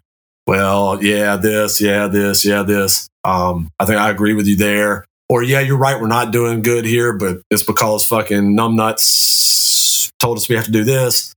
And so when I go into that first meeting now, I give a short assessment of where I think that we're at. It's not a comprehensive assessment. It's just kind of like a vibe, right? Like, I feel like we're doing good. Am I wrong? Right? And then I don't allow it to become like a bitch session, but that is an opportunity. And this is a nice hour and a half, 2 hour session. If you got to leave. But if you need to stay and tell me some shit, and let's talk about it, right? And that's the opportunity for me to say what I think about the command. Here's my impression. And then tell me what I'm missing, right? And I'm taking notes, right? And then from that meeting, I'm able to go find out what the bottom truth is about the things that they're telling me are bad, right? At the end of the day, just kind of like that conversation that we talked about before, like my job in a command is not to, quote unquote, necessarily lead the mess, okay? My job is to coach and mentor the mess, right? I've got an association president that's going to talk about fundraising, events, swag. Hey, man, like, tell me how to support. I'll be an advisor to that, right? But I'm not getting in that business, right? I'll pay my dues. I'm a part of the association. I'm a voting member, and that's it, right? Separate from that, man, I'm there to mentor and coach the individual chiefs in that mess, and then to mentor and coach that organization. In order to do that effectively, I have to hear what they see as like the problems. And then I have to, not have my pride attached to my sleeve that says, well, you're saying the command's all fucked up. Well, that reflects on me. Yeah. Okay. If it's all fucked up and I did something to contribute to that, then I need to fix it. And I need to acknowledge that to you in the mess. Right. So yeah, that first meeting, man, is not as, it's not like, it's not a fucking, what's old boy's name in fucking Gladiator, right? Like, it ain't that. Like, I ain't standing up like, with the fucking S on my chest telling them that I'm going to lead them into the fucking promised land. It ain't that, dude, because Chiefs don't believe that shit, right? It's more, hey, dude, here's what I assess. Tell me what I'm missing. And let's fucking work together to make this thing better. It's never going to be perfect, but we can always make it better, right? So that's kind of how I approach it, bro. Yeah. Yeah, it's crazy. I always look at like two ways. You either come in somewhere where like the person before you like is loved by all and will be missed, and like nobody knows what the hell you gonna do. Are you coming somewhere where it's like shit sucks? you know what I'm saying? I need you. Either way, it's an uphill. Like, just the way I assess things. Either way, it's like some form of uphill climb when it comes to your people. Yeah. So I want to talk about what you're doing like right now. Hey, Dave, you got any more Navy questions? Well, I got one more, man. One more. Let's do one more Navy. Just one more, man. Just one more. What's up? Because I like some juicy shit, man.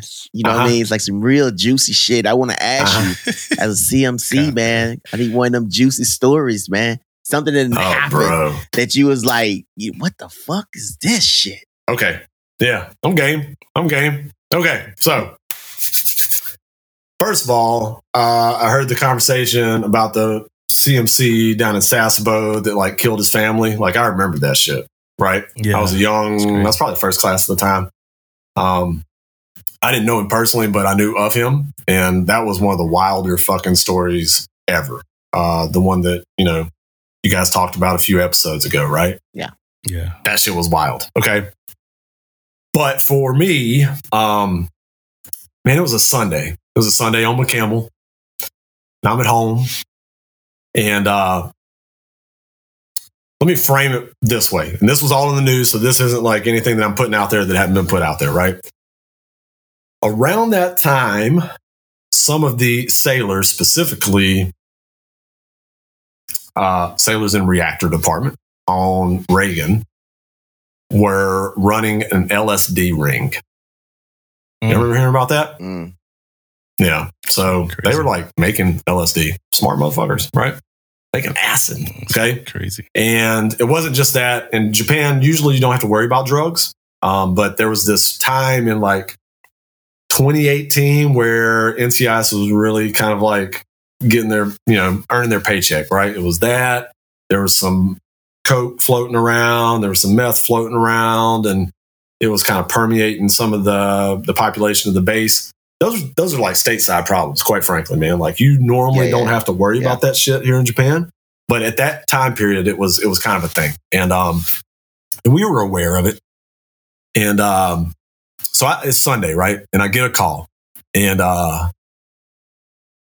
it was, and I won't say his name, obviously, but he was young E3. He was like, let's just call him Seaman Smith, right? He's like, Dean, it was like, it was section leader, Dean, Seaman Smith just OD'd. He was on duty. He just OD'd in the berthing. He's on his way to the hospital. Oh, fuck. Okay. So CDO had called the captain. I was like, hey, I'll meet you at the hospital, right? And so we go to the hospital. He had OD'd on like basically MDMA, like just taking too much Molly, right? And on duty, this fucking guy, right?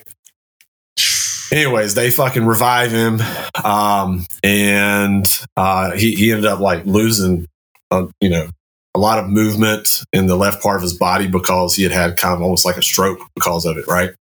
That was kind of down the road once he was, revived, and he was in a coma for a hot minute. We had to call and do like the casualty, call to his grandparents. So that was like the scenario, right? I got a sailor fucking OD'd in the berthing. He died and had to be revived at the hospital. And that's just the scenario, right? And then you start, so now there's drugs involved, so there's an investigation. Bro. So some stuff came out in the wash pretty quickly, like, hey, you might have some more shit on board. Bro, let me tell you something. Damn. We got fucking military working dogs on McCampbell. How about that? Right? And so it was unannounced. The CO and XO and I had talked about it. We had contacted security. We knew when they were coming. When they showed up on the pier, I got on the 1MC. I was like, hey, everybody stop what you're doing. Go to the mess decks or go to the pier. I need everybody out of berthings right now. And I told the chiefs like 5 minutes before. They went and got everybody, moved them out of the berthing spaces. And for the next 2 hours, I had motherfucking MWD on that ship sniffing for fucking drugs, right?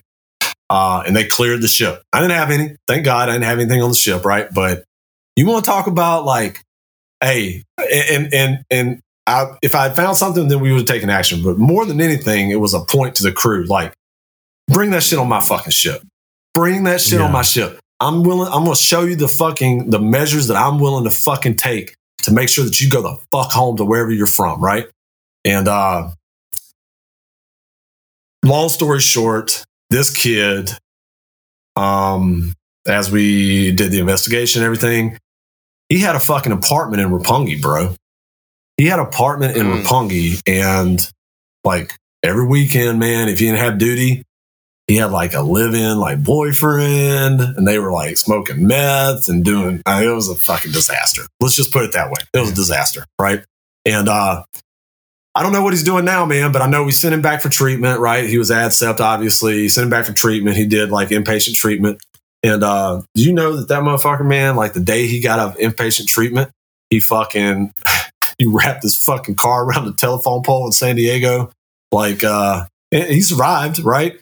But he was like a true addict. And that happened right here in Japan, which doesn't, like, almost never fucking, it's the only time I've ever heard of it, right? And yeah, man, it wasn't a lot of fun. Honestly, it wasn't a lot of fun. I can laugh about it a little bit. Yeah, that's One crazy. of the chiefs I'll never forget, man. We were talking about it months later in the mess. We were laughing. He's like, yo, bro, like when I had him on the fucking litter, like pushing him up the fucking ladder well, that motherfucker's feet smelled like fucking death, bro. Like, I thought he was dead for sure. Yeah. You know what I'm saying? Crazy. So, yeah, man, I think that wasn't even the biggest one, but that was definitely one that stands out in my mind for my first tour. Yeah. So. Yeah, I laugh at my own pain. So I don't like whenever people, I think they're used to it now. Hopefully the listeners, they're used to it now. So, you know, you gotta take life, and in my opinion, you gotta take life in jest. Yeah. I got some random stuff. Okay.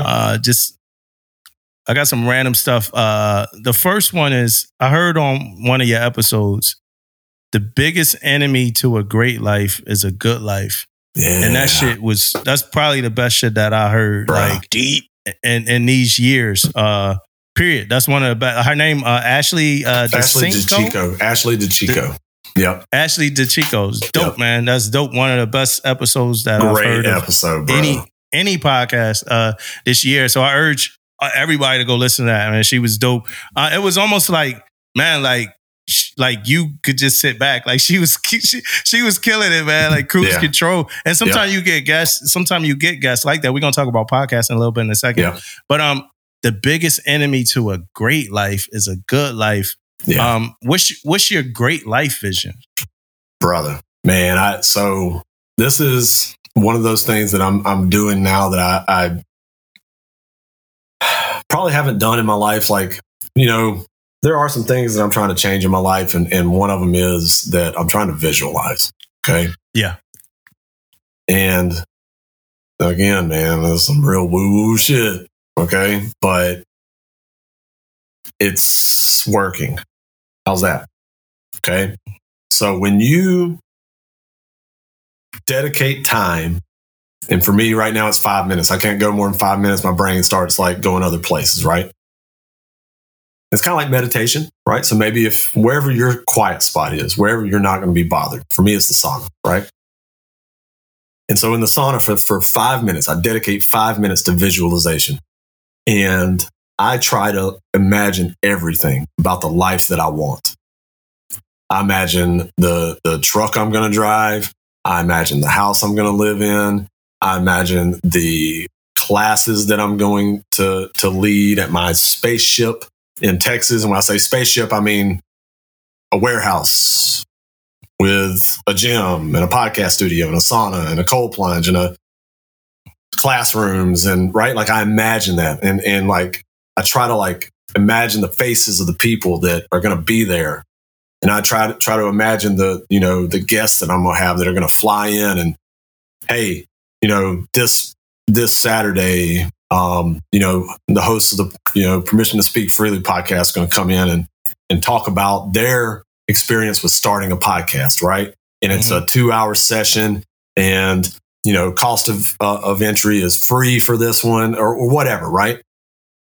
And like, I don't have the details, but I imagine the details. Okay. And when Ashley said that, man, it's so simple, but man, it's like the fucking truth, right? Like, do I have a good life? Incredible. Fuck yeah, I got a good life, man. Beautiful kids, wonderful wife, great job, make plenty of money, right? Status, I got status, right? Like, those things, they're fulfilling, right? It's a good life. It's not a great life, right? That great life that I want, I'm not going to let this good life get in the way of me getting there, right? Yeah. And so I think that that's the main thing is that you just got to visualize it, man. And, it's going to feel weird the first time, the first few times that you do it. The first few times that you're sitting there, you're going to feel like you're daydreaming. And we've been told our whole life, don't daydream. Like stay here. Focus on what's in front of you, right? Nah, bro, you got to daydream. Like when you're little kids, man, when you're a little kid and you're dreaming about being a fucking astronaut and somebody tells you, hey, man, sorry, right? We talked about on your last episode, the cream of the crop, or it wasn't the last one. It was been a while back, right? Like, we're told at some point that we're not the cream of the crop. That's not for you. That's not available for you. I need you to have a steady paying job. I need you to have stability in your life. I need you to do this, all these responsibilities. Yeah, those things are important, right? And that's a good life. But if you want to get to that dream place, then you're not going to stumble into it. You're not going to wake up one day and find yourself in your dream life. That's not how it works, right? Yeah. You have to imagine it. You have to visualize it. And then if you do that consistently over time, it spurs you to, let me fucking take some notes, right? Let me put together a daily, a weekly, a monthly, a quarterly, a yearly plan on how I'm going to get there in 5 years, right? But you got to imagine it first. You got to visualize it first. Yeah. Hey, I believe that the first great tragedy in life, right? I'm going to say this again because I think I'm going to clip it. I believe that the first great tragedy in life is when you say you want to do some shit as a kid and somebody tells you that you can't do it. That's the first great tragedy in life. I remember, like, hey, I want to be a lawyer. In order to, like, all people doing is putting all of their failures as an adult, like all their life's failures as an adult onto a 5-year-old. Yep. Like, no, you can't do it. Boom. To me, that's like the first time we fuck up and we lose it. Because then we start to look at that as reality or whatever. And we stop kind of realizing that I believe that we speak things into existence. We determine our fate, like a lot of things like that. But when people start telling us what we can't do and we haven't even taken a step yet is fucking horrible. That's my thought on that. But I have something else that you said that's in the lines of that. Ask the people that you think will say no. Yeah. Yeah, that moved me too, man. Yeah. That moved me too. That's a really good, I don't even know what to say, but that's a really good, because a lot of times we get to that point, and I don't know if it's imposter syndrome or it's just you thinking like strategically, like, no, I'm right here. This person will not say yes yet. There's no reason for me to reach out to do this, to do that. But you saying ask the people that you think, and in one of your podcasts, you even said like, hey, I just cold called you. And like you said, yes, you agreed to it. That's just dope. Because then it elevates you and it does, it puts you in places that you know that you could be in. But if you never take the step up because you don't think you belong there, then you never get there. Yeah, bro. I just real quick, let me anchor on that, and I won't go long here, I promise. But so, for the listeners, my first cold call was to Sean Whalen. If you don't know who Sean Whalen is, look him up. He's doing big shit, right? And I reached out and I kind of laid it out, in the DMs on Instagram. Yeah. And when he replied, let's do it, I was like, oh shit, right? And so then I asked Hannah Eden. She was like, I'd love to, right? And then she connected me to Matt Vincent. He's like, what's up, bro? Let's ride. And he's from Louisiana too, right? Yeah. Okay, so 2 points to make on this. Number one, those things that you want to do, you have to take action, and the universe will provide them for you. If you're in a place, if you're prepared, if you're ready, then the universe, God, Jesus, whoever the fuck, right? Whatever, right? If you're situated and you're ready, right? I was ready to have that podcast with Hannah Eden. And the universe allowed her to look in her DMs, read my story, and say, absolutely, I'd love to, right? Yeah. So that's number one. The second part is we have this image of people that maybe they have a huge following, or maybe they're famous, or maybe they are this huge business person, entrepreneur, whatever. They have a fucking car collection. They live in a big house.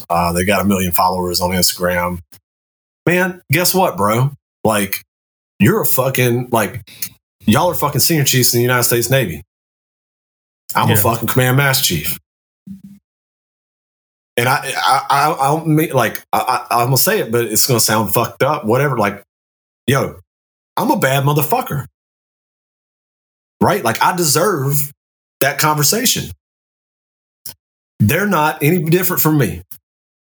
They are a human being that has gone through trials and tribulations and worked their ass off to get where they are. It didn't happen by chance, right? And why should I be ashamed or embarrassed or hesitant to ask them to have a conversation with me? Right? Yeah. They are probably going to learn something from me too. Benefit from that. Right? And so we can't be afraid to ask those people that we think will say no. Matter of fact, the biggest person that you think will say no, that's the one you need to go after. Whether it's podcasting, whether it's a business venture, whether it's advice, whether it's whatever, a phone call, whether it's coming to speak at an event that you're going to have, whoever that person is, shit, man, I bet you President Obama, I wonder how I get in touch with him. If I figure out how I can get a fucking letter to him, right? I'll ask. I'll fucking ask, right? Because I have the gumption, right? And the people that don't have, that ability or that willingness to take a risk, guess what they're going to get? Nothing, right? So don't be afraid to fucking ask, man. What are they going to say? No? Yeah. Okay. I've been told no lots of times. Every fucking day I get told no, right? It is what it is. But if they say yes, now you fucking got something, right? So. Yeah. I had to shut up for a second because I know I'm going to clip that. So, all right. So to the audience, I'm fucking around to the audience. I ain't going to say that no more. I'm messing with y'all. I'm sorry. I'm messing with y'all. Yeah. Damon looks super charged up. That's the type of shit that get David blood warm. I saw him I got a funny joke. I can't say it right now because it's not. It's three guys. I can't say what I want to say. But Damon's blood is warm. He got fired up off that shit. I can tell, man. I can tell. But just say it, man. Hey, he got a little chub in his pants. It's all good. It's all good. It's all good, bro. I love you too, man. I was gonna say it way different. But yeah, Hold fast. What's Hold Fast? Hold fast, bro. So this is the title of the book that I'm working on, and it's also what I've written in charge books for probably the last 10 years or so. Yeah. So Hold Fast is an acronym. Let's talk about Hold Fast real quick. And I won't, man, I could go on for an hour on this one, bro. But so if we talk about Hold Fast, right? If we think about being on the USS Constitution, I'm going into fucking battle against the HMS Guerrero, right? Back in the day, we have this idea that the ships, it's like battleship, they're volleying, they're shooting cannons at each other, and whoever sinks the other ship, then they win, and it's all good, right? No, man, they're sailing in within 25 yards of each other, right? They can see the motherfuckers on the deck over there, okay? And Then they're letting loose a fucking full broadside. The idea is I'm going to kill as many motherfuckers on that ship as I possibly can until they give up. They fly the fucking white flag. And then I'm going to take their shit and I'm going to sell it back home and I'm going to get paid for it, right? Like that was battle in 1812, right? Oh, by the way, there ain't no motors on these motherfuckers, right? We ain't got no fucking gas turbines. There ain't no engines. There ain't no steam plant. And so how do you steer that ship? By the fucking wind. And how do you catch the wind? In a sail. And who's fucking manipulating those sails? Those fucking deckhands, right? And so the captain, he knows the maneuver that he's trying to pull and he'll tell them, hold fast. And so every one of those deckhands, they're not tying it off. They're holding on to that motherfucker, right? To keep that sail just right so they can catch the wind, they can come in broadside and kill their enemies, okay? Hold fast. Hold on to that line. If you falter, we're going to fucking die, right? That's hold fast. We've probably seen it across people's knuckles, right? That's probably where everybody's seen it. People get hold fast tattooed across their knuckles. Well, that's a throwback to the early days of sail, right? Where people would get that tattooed across their knuckles because they had been in battle, right? And they remembered what it meant to hold fast. Yeah. And so I frame hold fast in that way, right? Like, you know, it's an analogy for all of us holding on to our responsibility and doing our fucking part, right? And then it's an acronym, okay? And I won't go into lengthy discussion about it, but here's the acronym, right? H, have a plan. O, own what you own. L, lead from the front. D, do what's right. F, fix what's broken. A, ask questions. S, stay motivated. T, take your time. Okay? That, for me, has everything that you need to be an effective leader, to do well in your life. You can fit everything that you do into those categories, right? And it's something that you can remind yourself when you're faced with fucking adversity, some bullshit's happening. You just tell yourself, hold fast, motherfucker, right? And that's the idea behind hold fast, okay? And book coming later this year. It'll be out there. It's all good. Yeah. Hey, ISO, real quick. Hey, for the listeners, check this out. If you so far like what you've been listening, I never do this shit, right? So I'm gonna do it right quick, right? If you like what you've been listening to right now, hit the like button. You know what I'm saying? If you feel like other people need to hear it, share it. If you feel like you like what Dean does, if you listen to the Rise and Sun podcast already, if you already listen to Permission to Speak Freely, if you feel like you like what we do and you wonder, you know, how come more people can't hear it? How come, share it. Put it in the viewpoint of more people. This is important, right? The way I'm not going to get too deep, but every single app that we use, whether it be YouTube, TikTok, Facebook, Instagram, whatever it is, the engagement is what propels like the window to open for more people to see it. So if you love the pod and you love what you hear and you got this great thought in mind that the next time I see Damo, I'm going to tell him face to face that I like what he's doing. That's good. And I love that. But however, it's much better for you to add to that algorithm and expand our reach to other people so other people could love it too. I get a lot of people that personally, hey, I love it. I watch. If you've watched every single episode or listened to every episode of the podcast and you have not reviewed it at all, it's actually hurting us, like, because it will help us, because it's engagement. It's like we got people that follow us on Instagram that might not like any post, and now y'all going to TikTok. What you going to TikTok for? Yeah. Why are you going to TikTok? I mean, you can stay over at Instagram to not like anything that we do. I mean, and that's just, me being me on that soapbox of a thing. Do we do this for that? No, but we have to expand, right? It's a part of the natural progression, and we need you guys to help us naturally progress, honestly. You know what I'm saying? And I say that myself, and I ISO myself. I don't know if Damon got anything to say or Dean got anything to say, but I know that we're all in the same position where we actually need your help. You know what I'm saying? Especially the ones of you that love us. So it's all about engagement, baby. All about engagement. Yeah. It's not about money right now anyway. So it's about engagement, man. Getting the word out, people to listen to us and engage. You know what I mean? Let's engage. You can drop a message. You know what I mean? You can drop something if you don't like something. It's so many, things we can do to get better. we love criticism. Criticize us. Talk about us. Let's talk about it. And that's what we do, man. That's what we love to do anyway. So yeah, man. Yeah, I always feel weird, like it's like begging, but honestly, like we stay stagnant without engagement. Like it's like the bubble does not burst without you, whoever you are right now, you doing something, sharing it, liking it, reposting it, do something. Right. With that said, Dean, I want to talk real quick about developing while not monetizing. So like, I'm looking at podcasts, like we got to grow, like Permission to Speak Freely. It has to look different every 4 months. Like we can't look like we were where we were last year, this year, as we picking up subscribers and listeners and shit like that.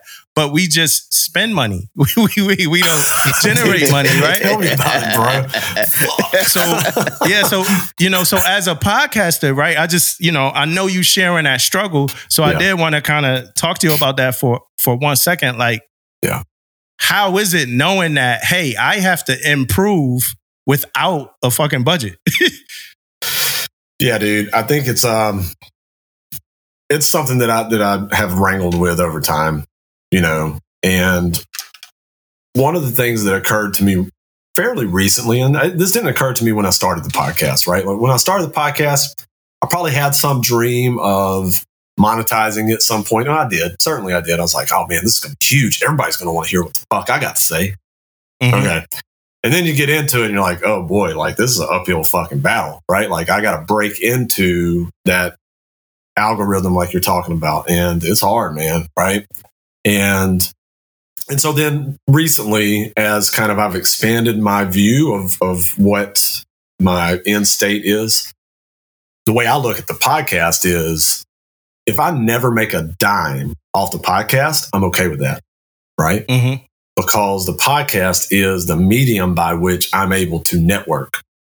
The podcast is a vehicle for the things that I'm planning in the future that are much bigger than a podcast. You understand what I'm saying? And so I look at the podcast as an investment. Okay. And so if I get sponsors at some point, any money that I get from a sponsor, and Prize Crew sponsors me, let's be real about it. That's my boy. He's fucking senior chief. You know what I'm saying? He sends me free coffee. That's my fucking sponsorship, right? You know what I'm saying? Right. But if I get sponsors like legitimately that are willing to, help with audio video equipment or, throw me some money on the side or whatever, right? Like for the podcast specifically, that will always be reinvested into the podcast. I'm not trying to make money off this thing.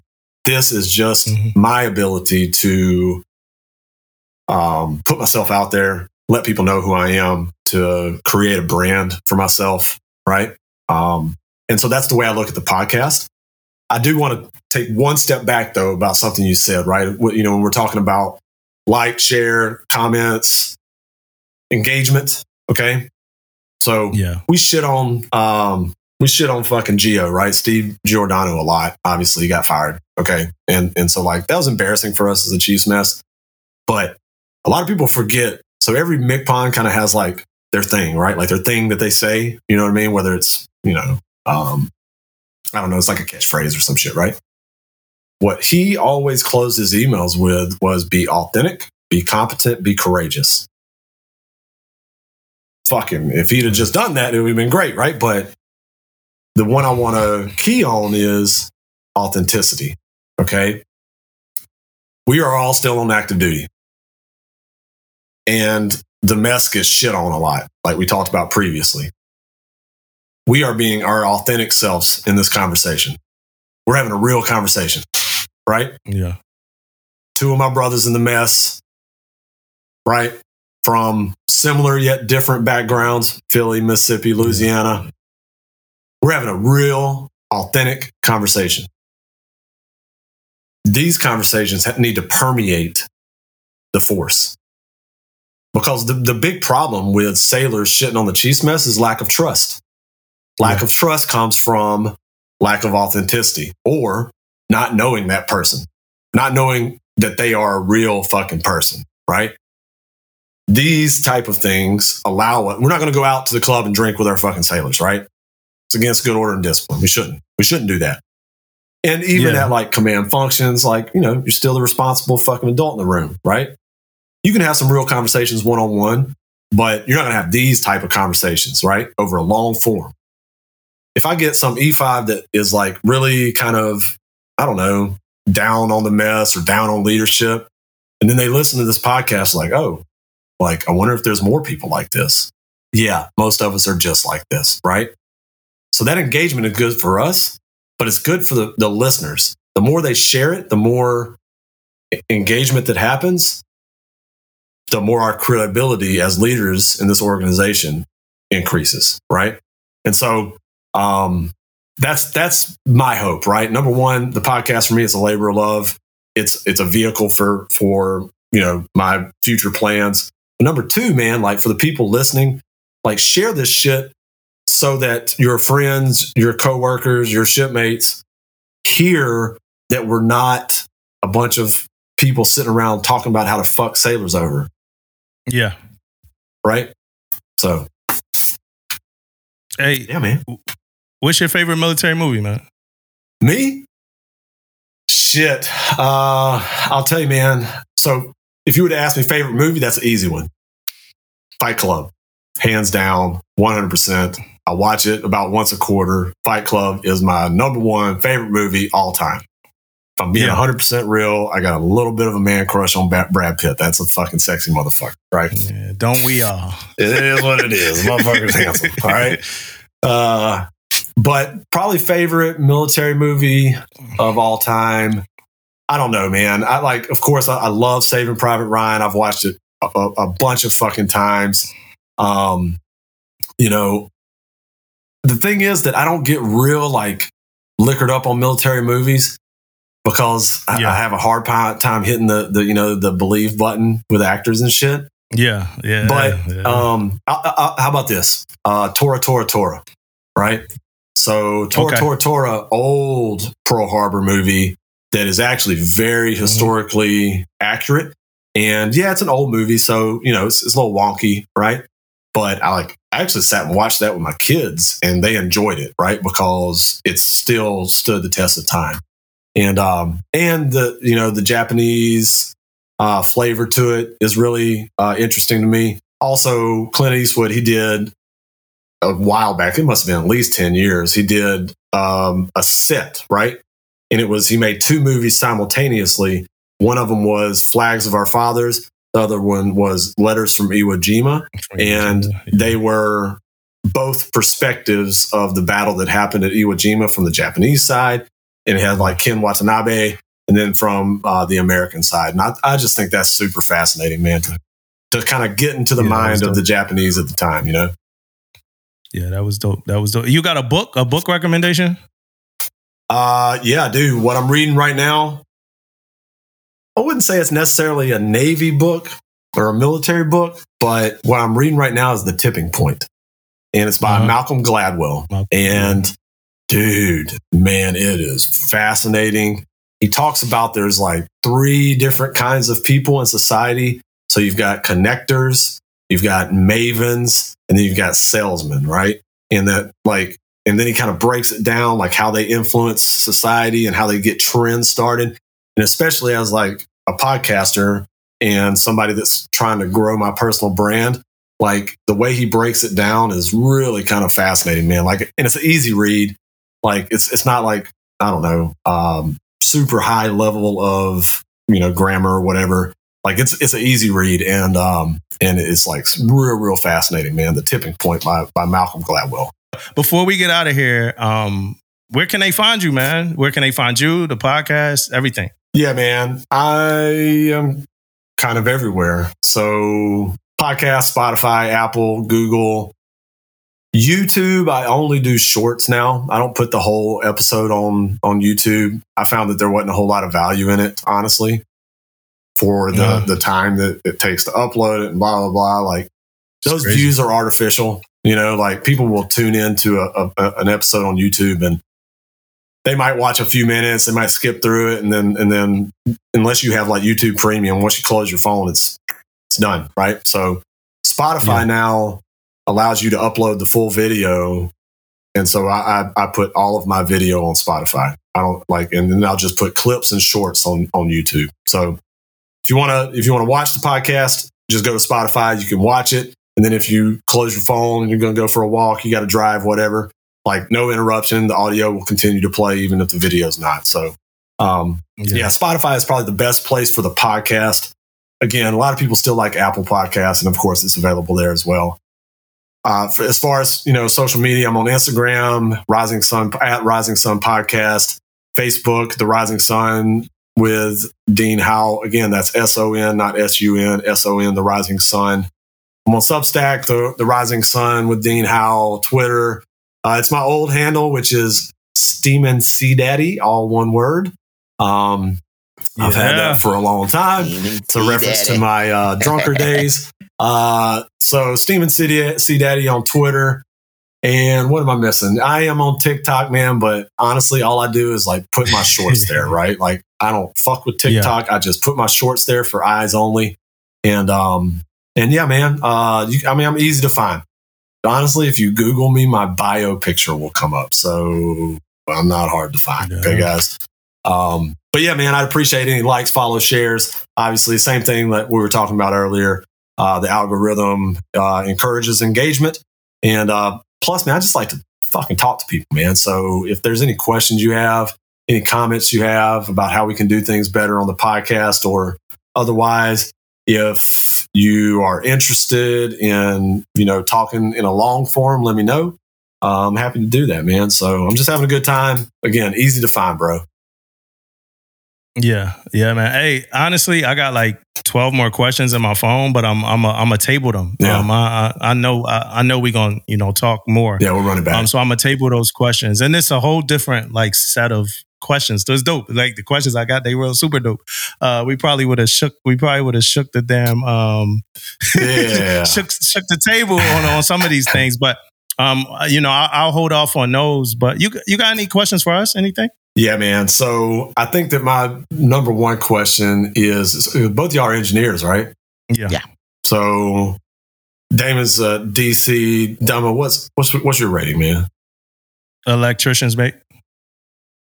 EM, that's what I thought. Okay.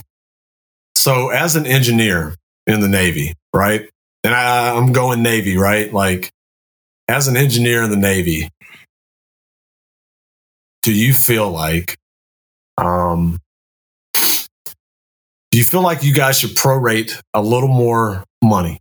Because let's be real about it. Anybody that says that y'all don't have the hardest job in the Navy is fucking full of shit, right? From the watches you stand to the jobs that you do, I'm of the opinion that our pay scale is all fucked up. All fucked up. It's archaic.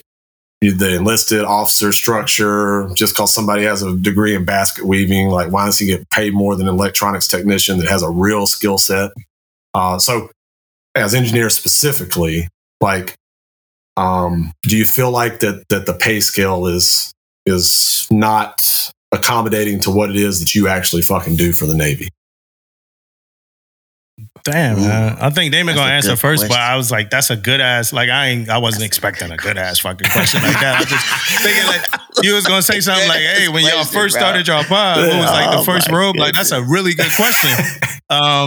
It's late over here in the U.S. where I'm at. Hey, Damon, go first, man. I guess I'm gonna go. Man, that's a great question. But I'm gonna say, man, I'm gonna give you some real. First off, I'm gonna say no to it because, like you said, we do put in hours, we do put in a lot of work. I'm not saying nobody else is, but I know what we do. But at the same time, I'm gonna also say this. I know I'm in the Navy, so I know if I'm getting on a different pay scale than everybody else, I know what kind of problem that can cause too. But as a whole in the Navy, I think it's the pay scale is a problem. Not necessarily our job as engineering. I just think the whole pay scale as a whole, because if you translate our job to the civilian sector, it's a big difference, a big gap in that. So that's kind of my take on it, but not in a way saying engineers should be getting paid more. No, I think the whole freaking entire Navy should be getting paid more. Yeah. Or military, yeah. Well, the Air Force, they make enough, bro. Let's be real. Politician, man. Hey, I think David is a politician, dog. I swear. Look, I think like I'm half and half about it, right? I think we should get paid based off our skill sets, right? And that ain't just engineers. That's ITs. That's anybody that could like leave and have competitive pay out in town. Maybe, different people get paid different money or whatever like that. Like you said, like everybody don't get paid the same amount. Now, it's other things you got to think about when it come to rates, when it come to like all types of shit like that. But the reason why I say half and half, because where I do think it's fair, I honestly think being an EM for me has been like a cheat code, and I don't talk about these type of things that much or talk like this that much. But if you're an engineer, like not in the spaces like a DC man, an engine man, or electrician's mate, MM or whatever like that. If you're good, like what's the saying, like worth your salt or whatever. If you good, it's a cheat code, man. Like everything that you have to do in the Navy, like a first tour, like E1 through like E5. As an EM, you could do it. As an EM, I was able to do it. Like if like naturally, like when like people got to fight for like FaceTime or whatever. As an EM, naturally, you in the captain's stateroom, you doing maintenance on his lighting, his equipment, CMC the same, EXO the same. Naturally, you all over the ship. Like it's a part of your job to go all around the ship. And then let's say you get some command involvement in there too. Like so me personally, I think the levies are kind of even there because it's been a cheat code, man. Yeah. And then it's like a lot of engineers don't take advantage of like shit outside of engineering. Like that's like a kind of like a known thing, whether it be the duty section. So when you're an engineer and you start stepping outside of the department and doing things like that, man, you almost start running laps around like everybody else. Because it's like, damn, he an engineer in the space, working hard as hell, got to do this, first person in, last person off, and still is involved with FCPOA, helping junior sellers or whatever like that. So I think that's kind of where it is even. But I do agree, like Damon said, and like you said, Dean, like we should recalibrate the whole pay system, even with like CMCs. Like I think y'all should make. We talked about it on a pod, like one episode. Like y'all should make like way more money. Like it shouldn't be too many people on the ship making more money, than the CMC. Yes. I don't know how junior of an officer makes more money than the CMC, but I think somewhere it's like somewhere outside of COXO or whatever, it's a bunch of junior officers that could potentially be making more money than the CMC or whatever. Like that, right? I wrote a whole paper on this for Senior Enlisted Academy, actually. And what my, thesis or idea was that you look at like an 03 department head, right? That motherfucker's making like $100,000 like department head bonus. Like that's real talk, bro. Like somewhere between $60,000 and $100,000 to be a department head. Yeah. Okay. And like that dude's got to do some real fucked up shit to get DFC, right? And his level of responsibility is not commensurate with the XO or the CO or the command master chief, right? And so my proposition was, and trust me, it fell on deaf fucking ears, was that that if you enter the command master chief program, right? If you enter the command master chief program, that you get a CMC bonus. Let's call it $30,000, right? Whatever. But you don't accrue it until the end of a successful first tour. Once you have a successful first tour, then you get your bonus, right? Bro, I told that to Russ Smith. He looked at me like I had a fucking dick growing out of my forehead. He was like, no. So that brings me to like a question for you. Should y'all get ranked against each other depending on like your class? So like should like every DDG CMC be ranked against? Because I'm hearing rumors. I don't know how deep I could get into like rumors about the way CMC evals are going to go in the future and just being outside of the pool of the rest of the Master Chiefs and maybe only getting one eval at the end of your tour or whatever like that. There's some things I've been hearing. But should y'all compete against like each other? Or is that like, it's too much to kind of... Well, a little inside baseball. So this isn't like well known, but there's already a system for that, essentially. So COs are required to complete performance appraisals for their CMCs that they pass to the ISIC. And then the ISIC is ranking their CMCs on a periodic basis outside of the eval system. And that kind of ranking is used to determine what your next job is going to be, right? And there's certain people that have been identified early in their career that the Navy, the leadership mess, Navy talent management system, maybe they're like a second tour CMC, and they've kind of been identified as a person that has the legs and the desire and the pedigree to be like a force or a fleet or maybe even MCPON someday, right? So we do a lot of that already.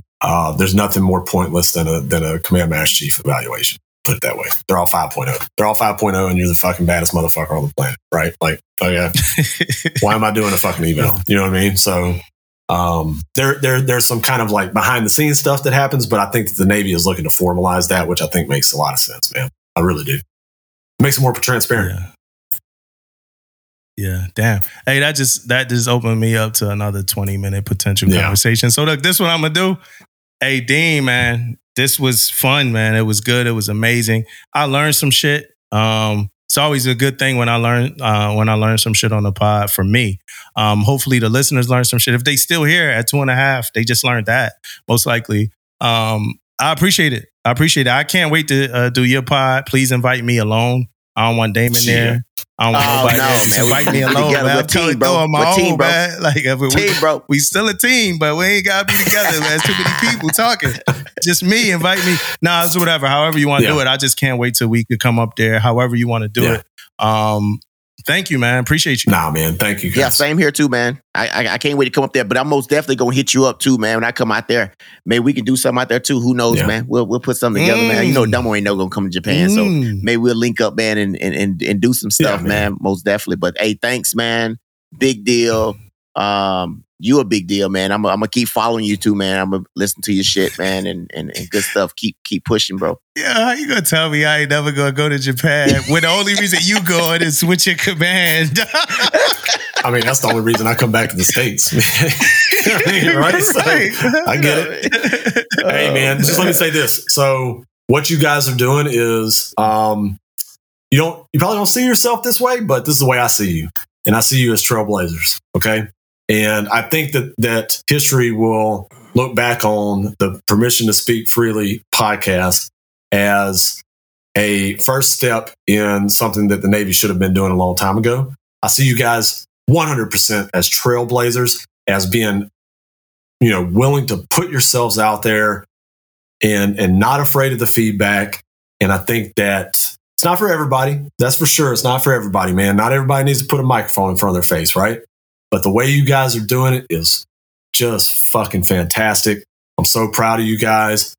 I look up to you a lot from the very beginning of this thing about, just having the courage to fucking do something like this, right? So do not fucking stop. Do not fucking stop. Even though it gets hard and you're going to get pushback and motherfuckers are going to talk shit, like, fuck them. You got to keep going, because I look at you guys as like you're true fucking trailblazers in our time right now, man. Damn, thanks, Dean. Hey, thanks, bro. Appreciate it, man. That's real talk. That's how we end. I know you clipped it. I don't give a fuck. Like, that's real talk, bro. Okay. Yeah, clip it.